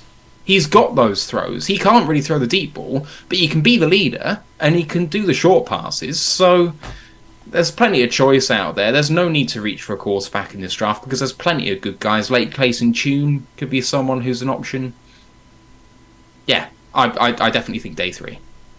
Yeah, I'm almost certain now. I think we're going to get a backup quarterback in free agency, and I think we are going to get a guy in day 3 of the draft who we have hopes can be a quality backup in the long-term future, because you need a quality backup in the NFL, and if you can train a guy out of free agents, out of the draft, and get him yourself, you got him on a rookie deal, it just makes life so much easier for you. So I think that is the way we're going to go. Carlton Wood mentions Jake Haener. Haener's in the conversation, absolutely. Fatman goes, we need a Turner's Take video on our cap situation. We've got Ryan's rants, we're getting Turner's Takes. I don't know, we're going to get our own little spin-offs here if it carries on. So maybe the people want a take video from you, Matt, on the cap sitch. So I don't know, it's up to you. You can decide whether you want to or not. Right, we'll move it on. So in terms of other visits the Lions have had, running back very sparse. Evan Hull, the running back from Northwestern, that was just today. They are showing a very big interest in him. I love Evan Hull. He has been Northwestern's offense this year. Go and watch the Ohio State game from this year when they played it in horrible weather. He was playing wildcat running back. He was their offense, and he ran all over Ohio State. It was really good to see. So not really a lot of interest in there so far, but this is a very deep class, so you don't need to waste a lot of visits, I guess. Now it gets the receiver, and it gets very interesting. So 3 receivers so far have been known to have visits from the Lions. Quentin Johnston at the NFL Combine. He is from TCU, obviously my wide receiver one. He's not a lot of people's wide receiver one in the draft, but he's mine. Jaden Reed from Michigan State and Antoine Green from North Carolina. Now I'm just going to use a few words that describe these guys, and you will see a pattern emerging. Quentin Johnston, ex-receiver, deep threat, long ball specialist. Jaden Reed, very quick, deep ball specialist, downfield threat.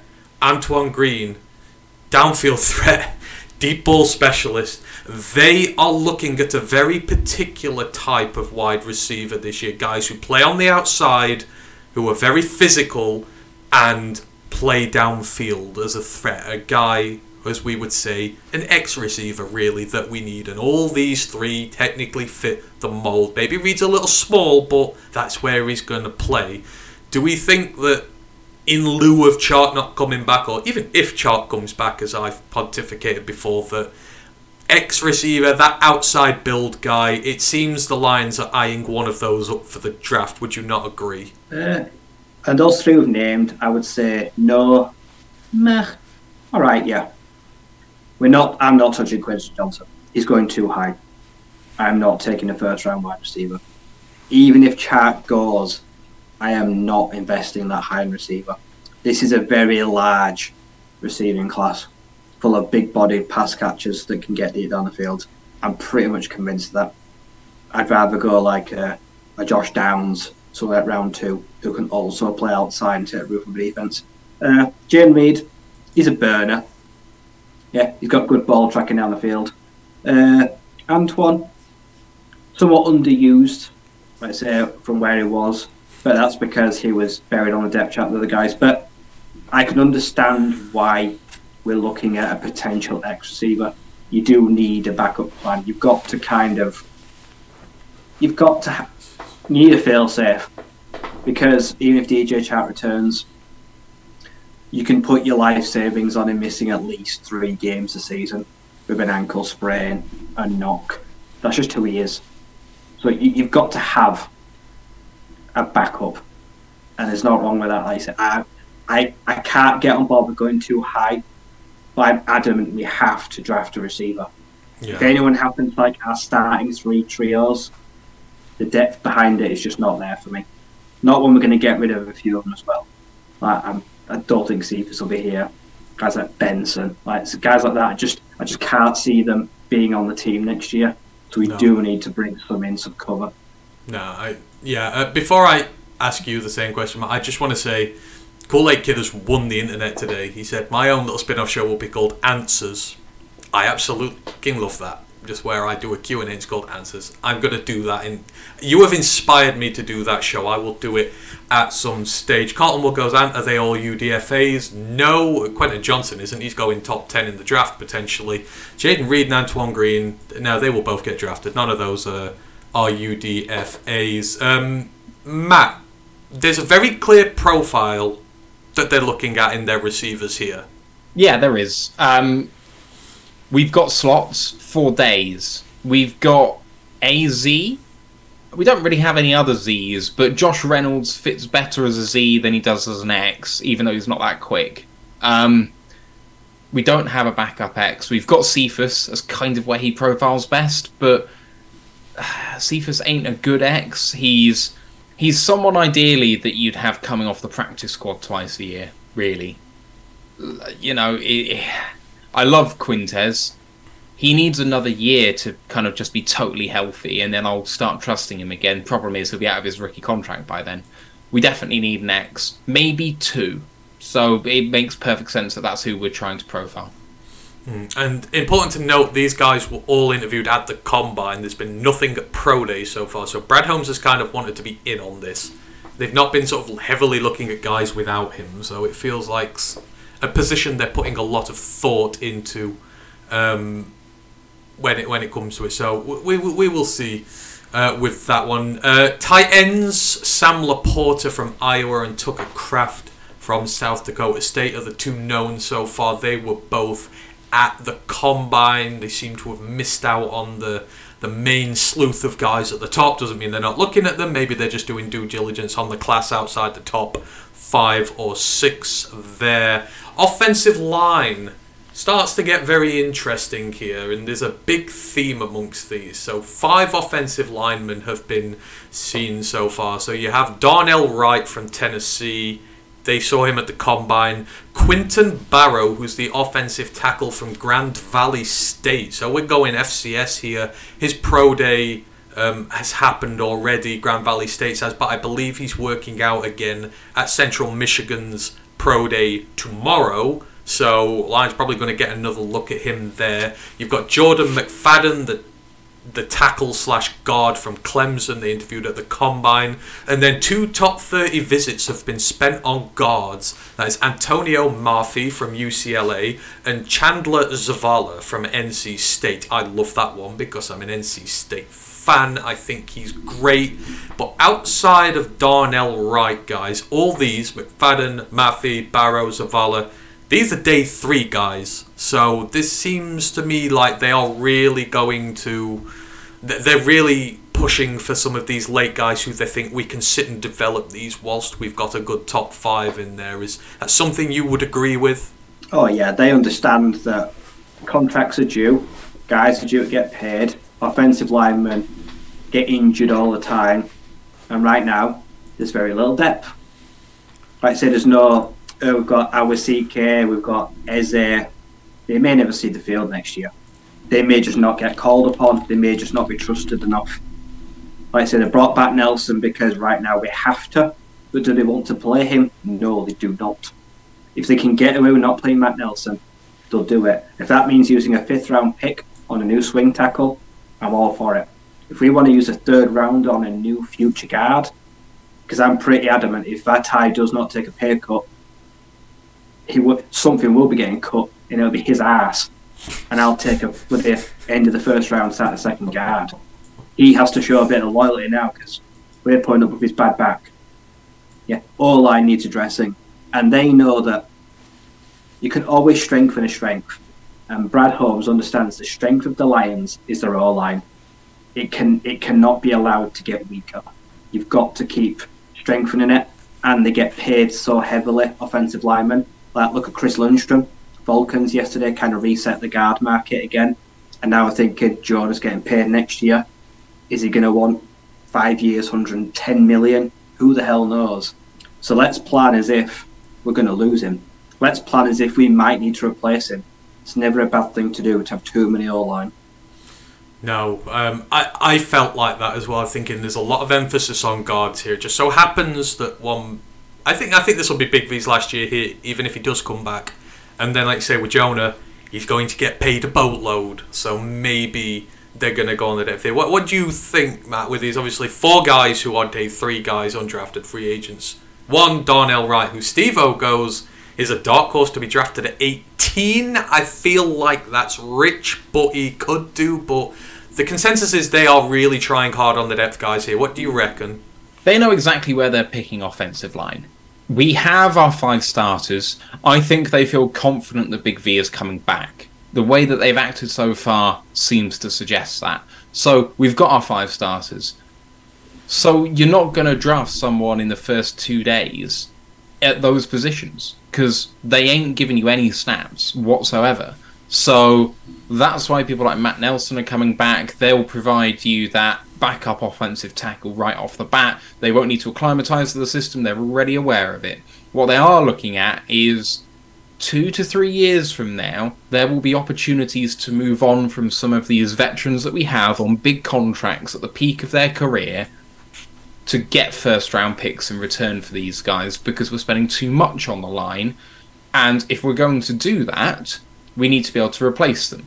Day 3 guys are not expected to start, so it makes sense to try and develop those guys now, in view of then trying to draft away some of our starters in 2025.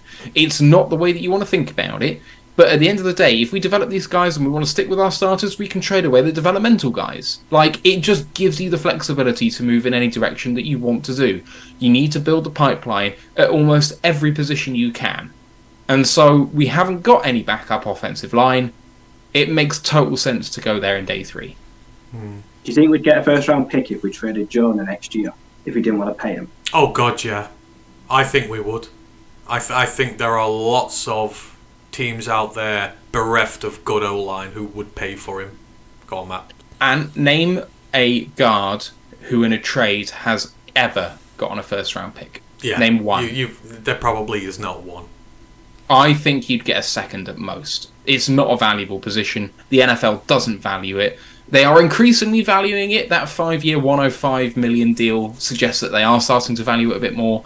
But no, I don't think so. High day 2 pick.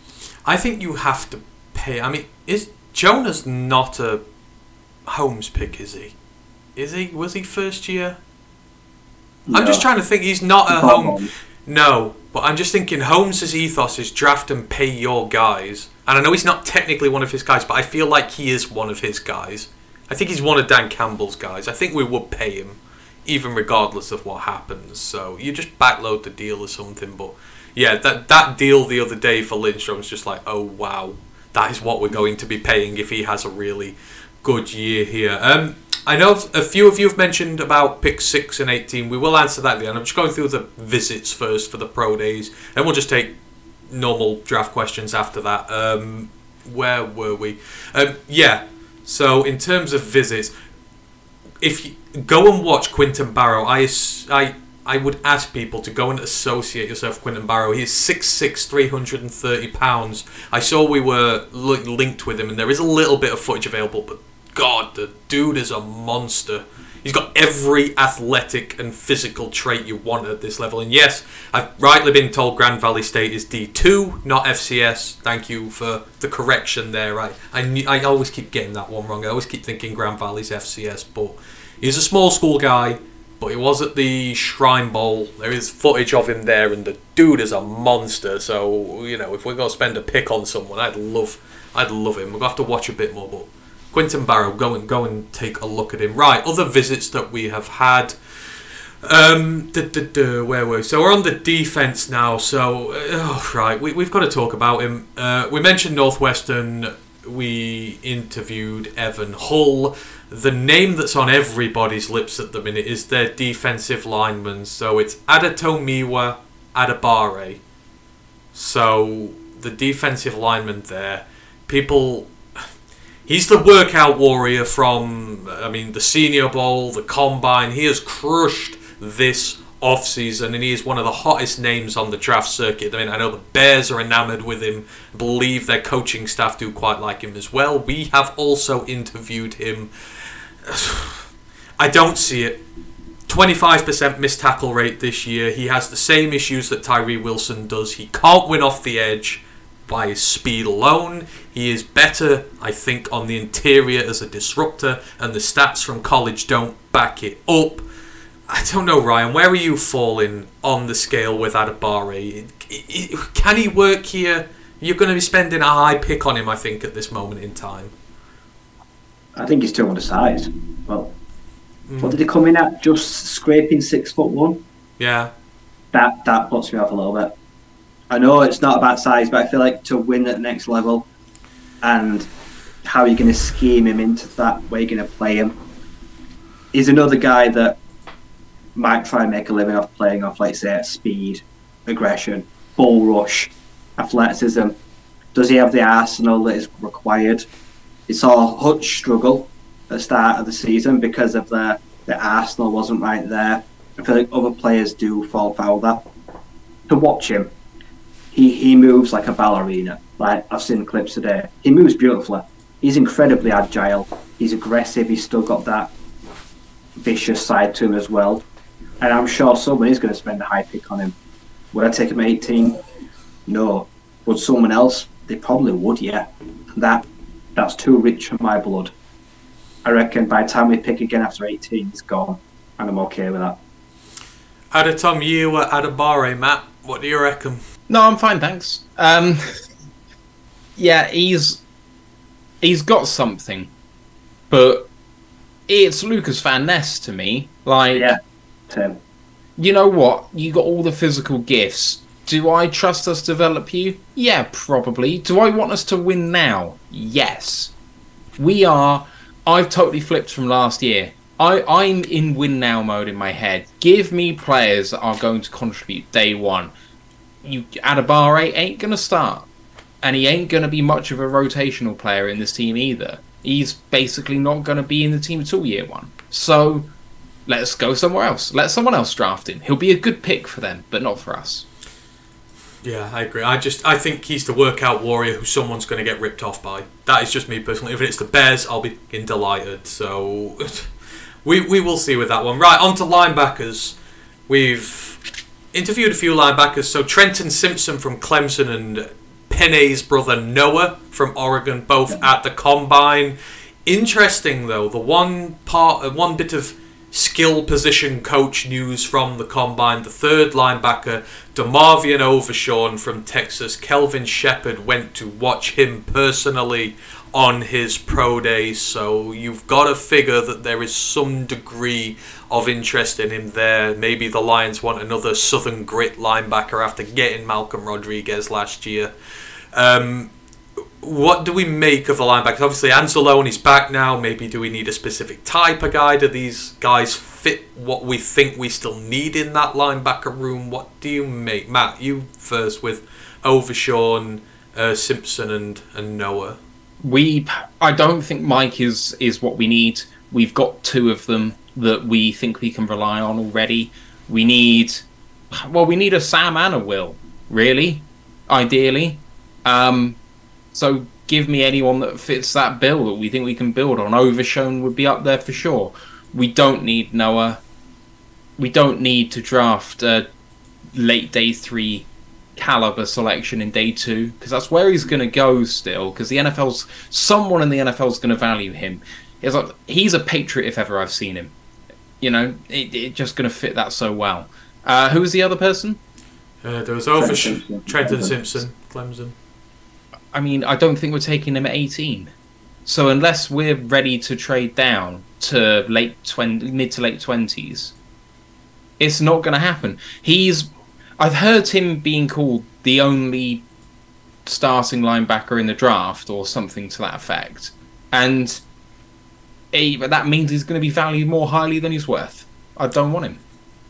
No. Mike the Marine's got the idea. He says Henley. Yeah, Diane Henley's the only correct answer here for linebacker.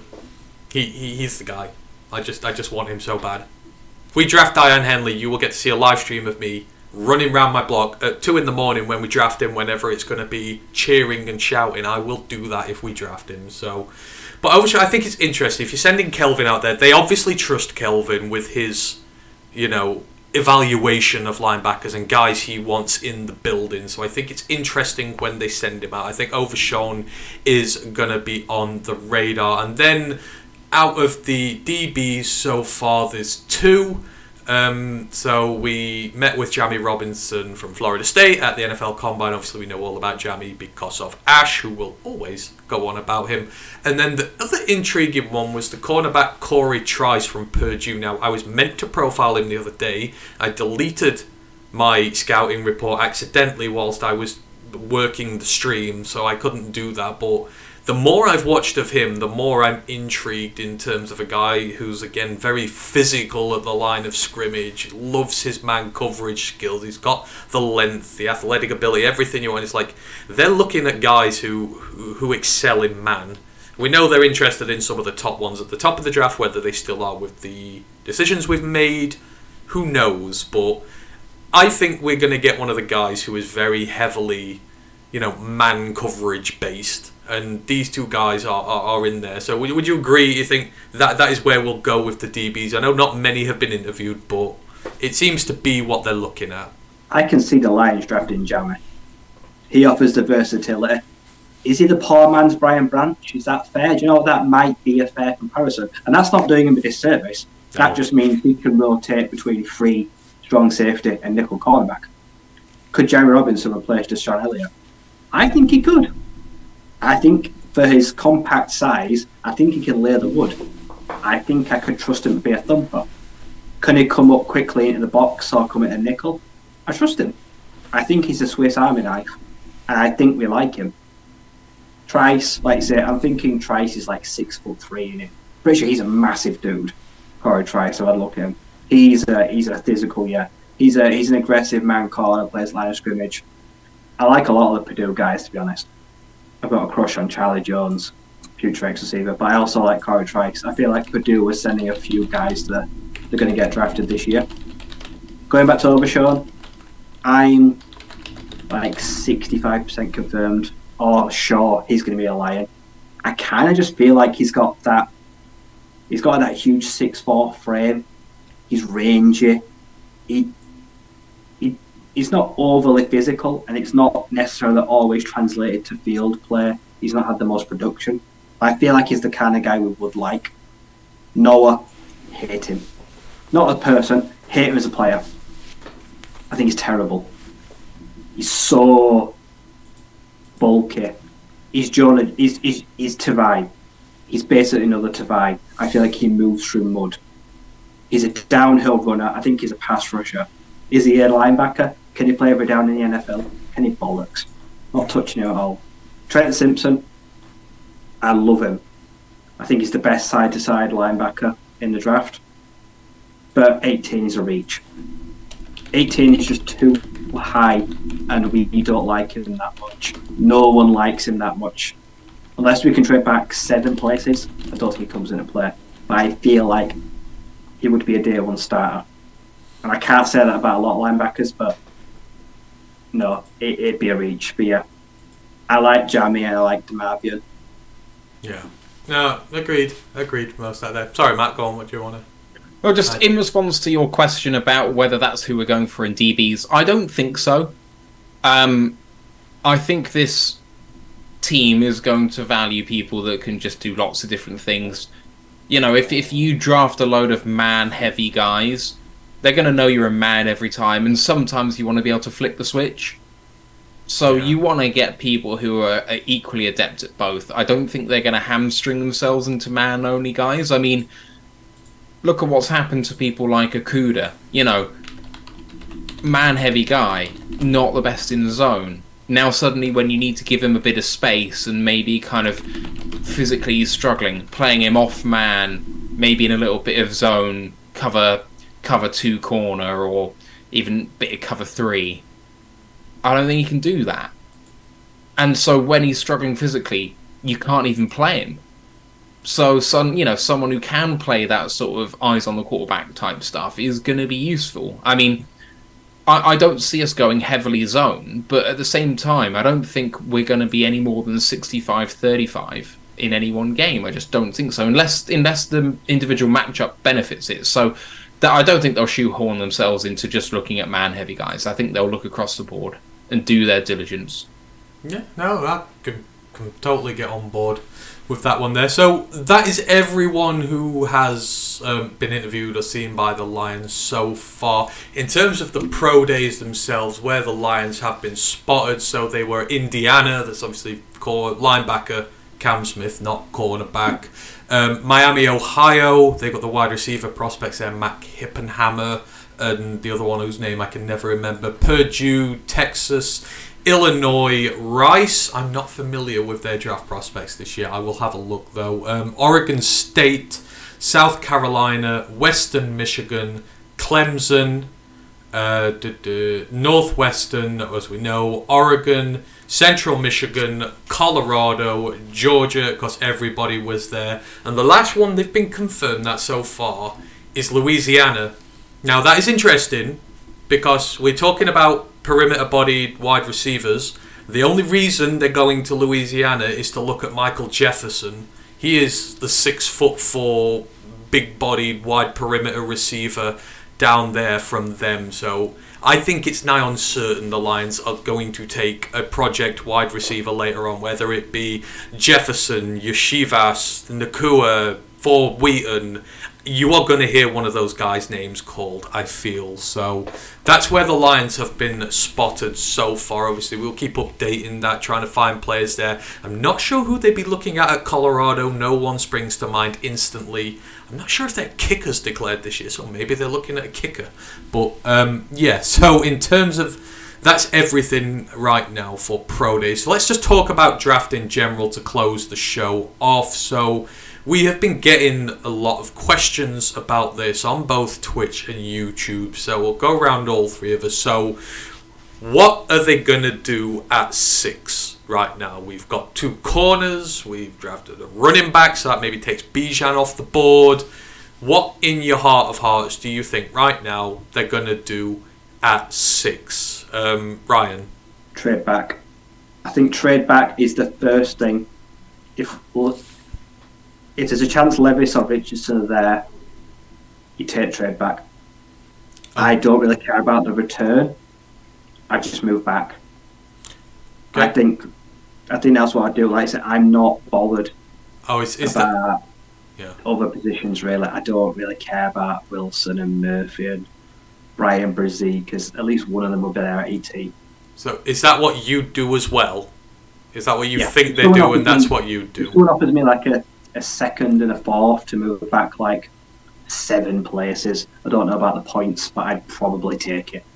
Okay, fair enough. Matt, same question to you. What do you think they're going to do at 6, and does that differ from what you would do at 6, given free agency? I would trade back. I'm with Ryan. I don't think they'll do that, though, not unless the offer is worth it. I think that they'll have to stand pat.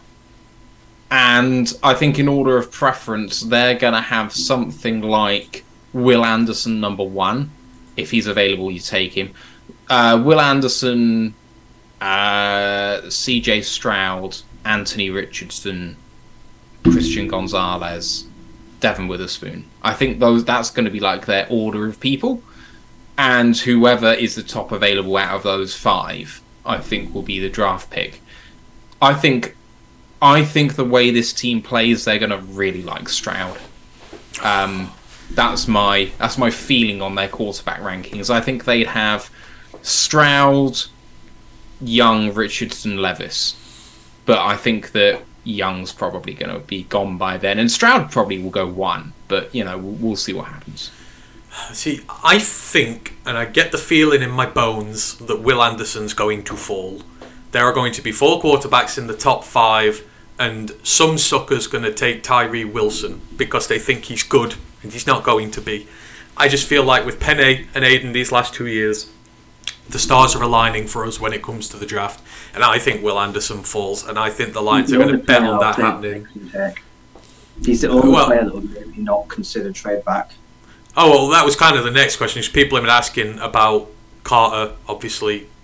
Legal issues still impending so far, and it's come out today that his pro day, it's not been the best. He did his own positional drills, but he didn't do a great deal else. Other than that, he has not done a full slate. He has also put on weight as well and couldn't finish his drills because of that added weight on there. So, I mean, I try not to be too hard on the kid because we don't know what has happened yet, but if Carter's sat there at 6 right now, do you both take him? Yes. Ryan? No. I wait to see what happens and I trade up from 18. Even if I have to go up 5 places. Jalen Carter, what I think he should do right now is, from today, I think he should delete social media. I think he should not talk to anyone, not do anything silly. I think he should just go dark until the draft. I think anything he does further now can just be manipulated to look bad. I feel for him. Like I say, obviously I agree with what Matt said. I don't think he should have done any drills. I don't think he should have done anything at all. Doing nothing could have been less worse than half-assing what he did, if that's the way to put it almost, I suppose. Okay. I mean, the kid is clearly suffering. Like, he might not be putting in the effort, and that might speak to how he deals with adversity, but the guy is facing jail time. Like, he's been an idiot. That much is absolutely abundantly clear. No matter what happens from here on out, he has not purposefully, as in he didn't know what was going to happen at the end of it, but he's gone out of his way to hurt his future career.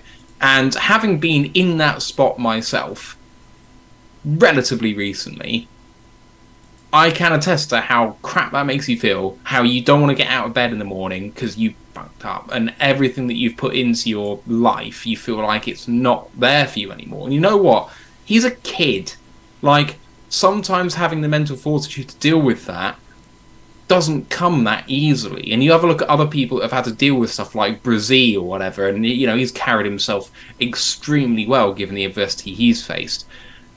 But then with Brazil, it didn't happen to him. It happened to him, but it didn't happen to him. Yeah. And you know what? When you know it's your fault, that's harder to deal with sometimes. Or like it's easier to show back. I don't want to minimise what Brazil's done because he's an absolute warrior. Yeah. But with Carter, it's not about giving him the benefit of the doubt. It is what, Ant, you say all the time.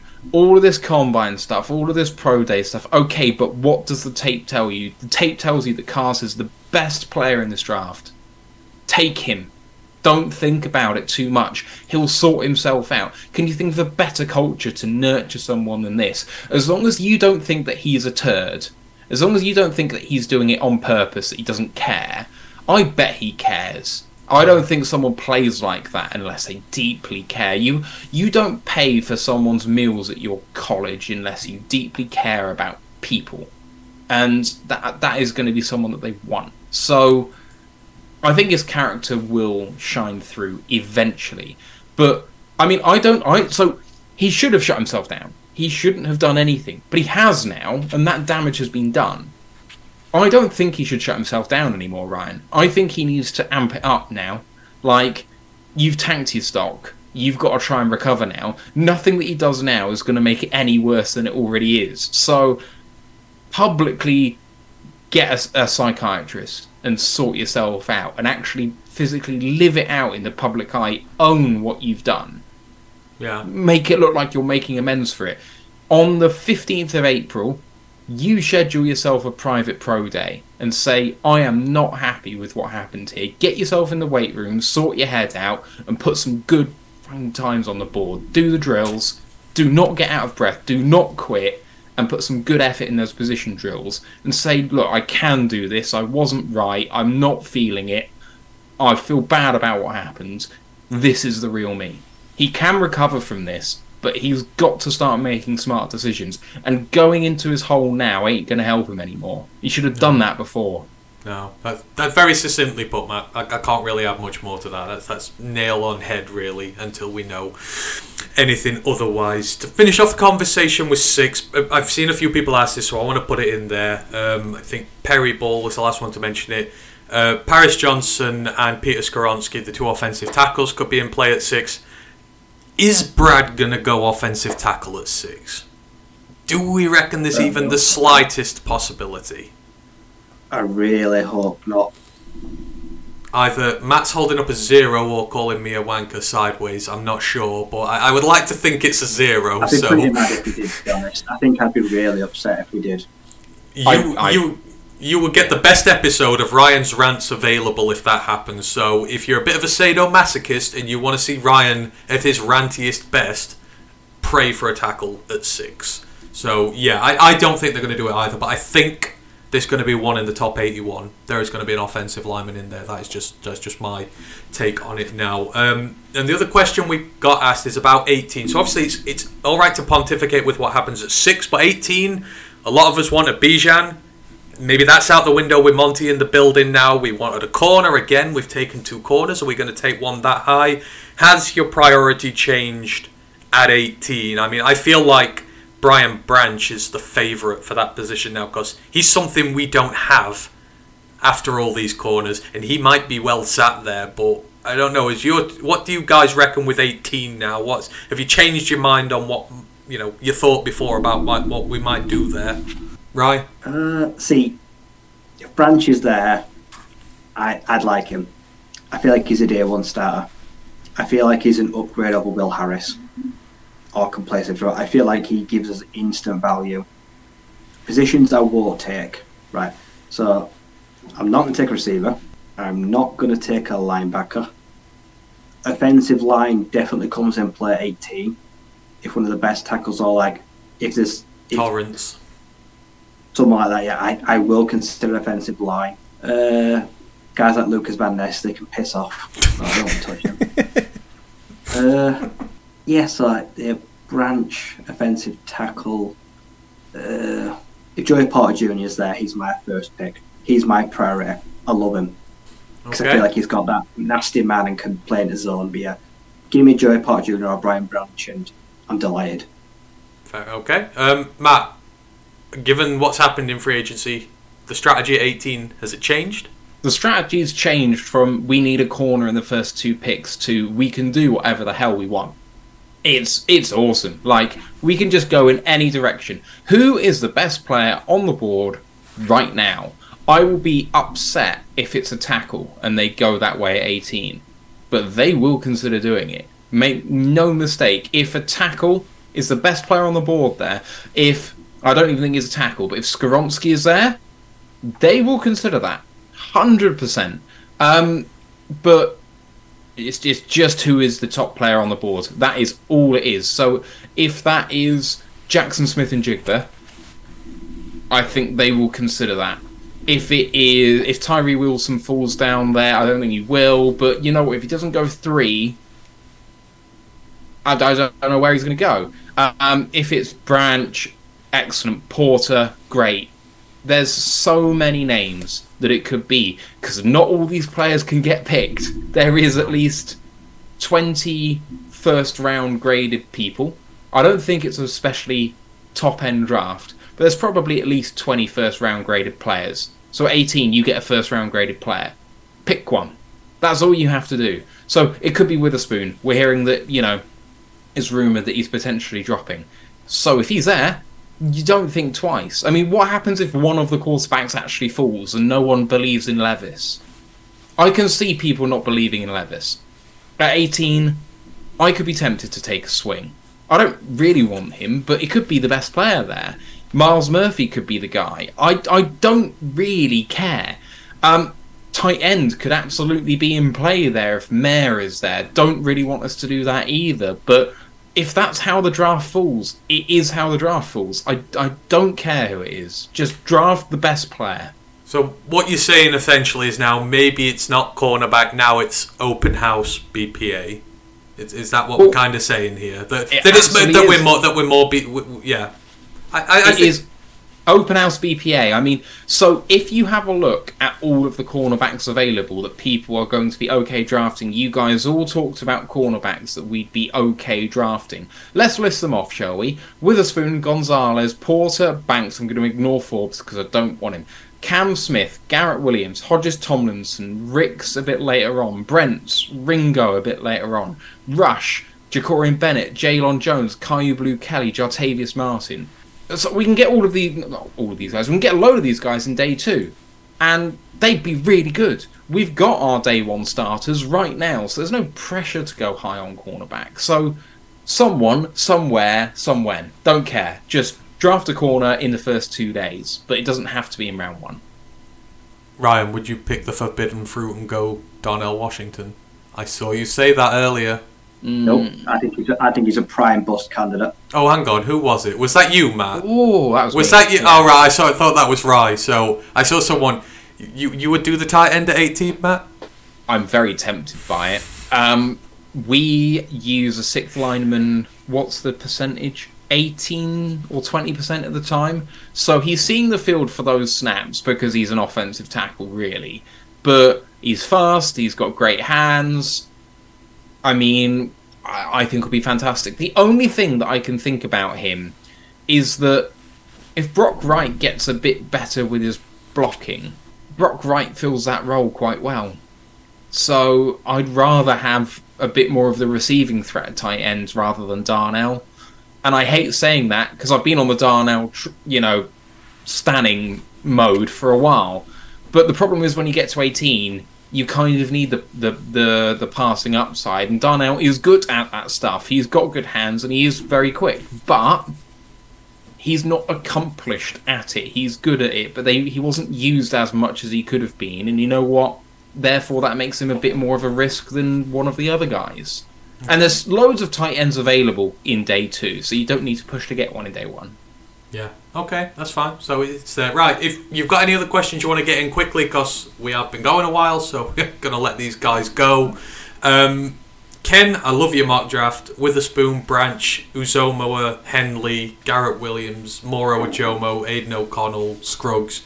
That is a fucking great defensive draft. That is. I will give you that 100%. I know Grandizer asked how far up the draft would you draft Diane Henley. I would give up a 2nd round pick and a 3rd round pick and trade up as far as I could get with him and draft him with that. I'd go to near the end of the 1st for Diane Henley. I might even sneak into the end of it and give him that 5th year. That's how much I like Diane Henley. So I would go all the way up to the 1st round for him. As a 3rd, I would trade some picks for him. I 100% would do that. Nick Broker, we've had a question on how far do you think he goes up in the draft? That's from Perry Ball. Ryan, I think that's the old misguard, isn't it? Where do you reckon he goes? Like 5th round onwards. I don't think Broker's that high in the guard class.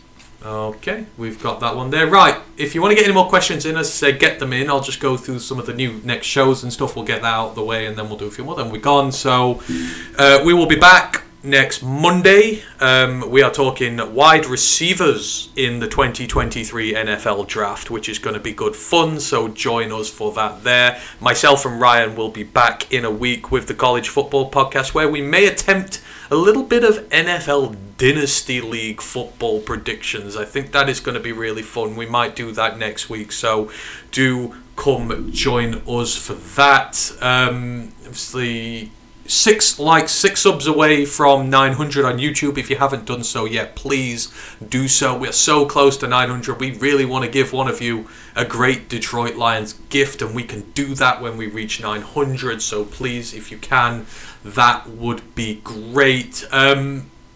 I don't think there's anything else. I don't think I've missed anything.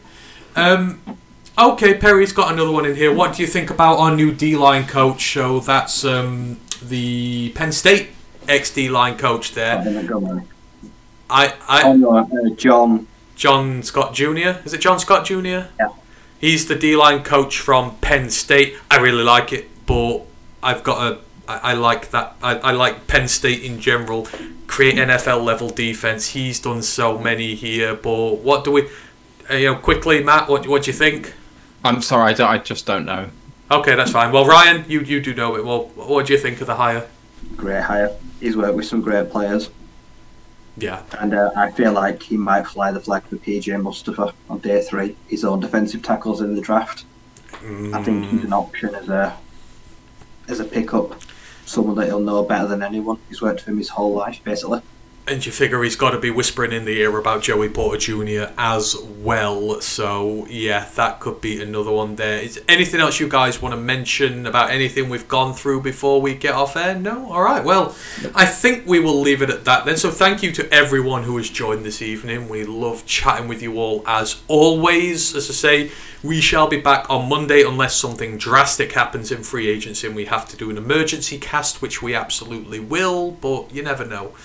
Anything you want us to talk about, let us know. So, yeah, you can find us all over the internet. So, on YouTube, you can find us at Roar of the Lions UK, Twitch, ROTL_UK, Facebook page, Roar of the Lions UK, group, Detroit Lions Fans UK 1 Pride worldwide, on Twitter and Instagram, ROTL_UK, and the website, www.roarofthelionsuk.com. Again, thank you to everyone who's joined. This is a really exciting time to be a Lions fan. I cannot wait for the draft. It is eking ever closer, and we will see you again a little bit closer come the time in another 5 days. So thank you ever so much. Have a great evening, and we shall see you again very soon. My thanks to Ryan, my thanks to Matt, and until next time, one pride, y'all, and screw Aaron Rodgers.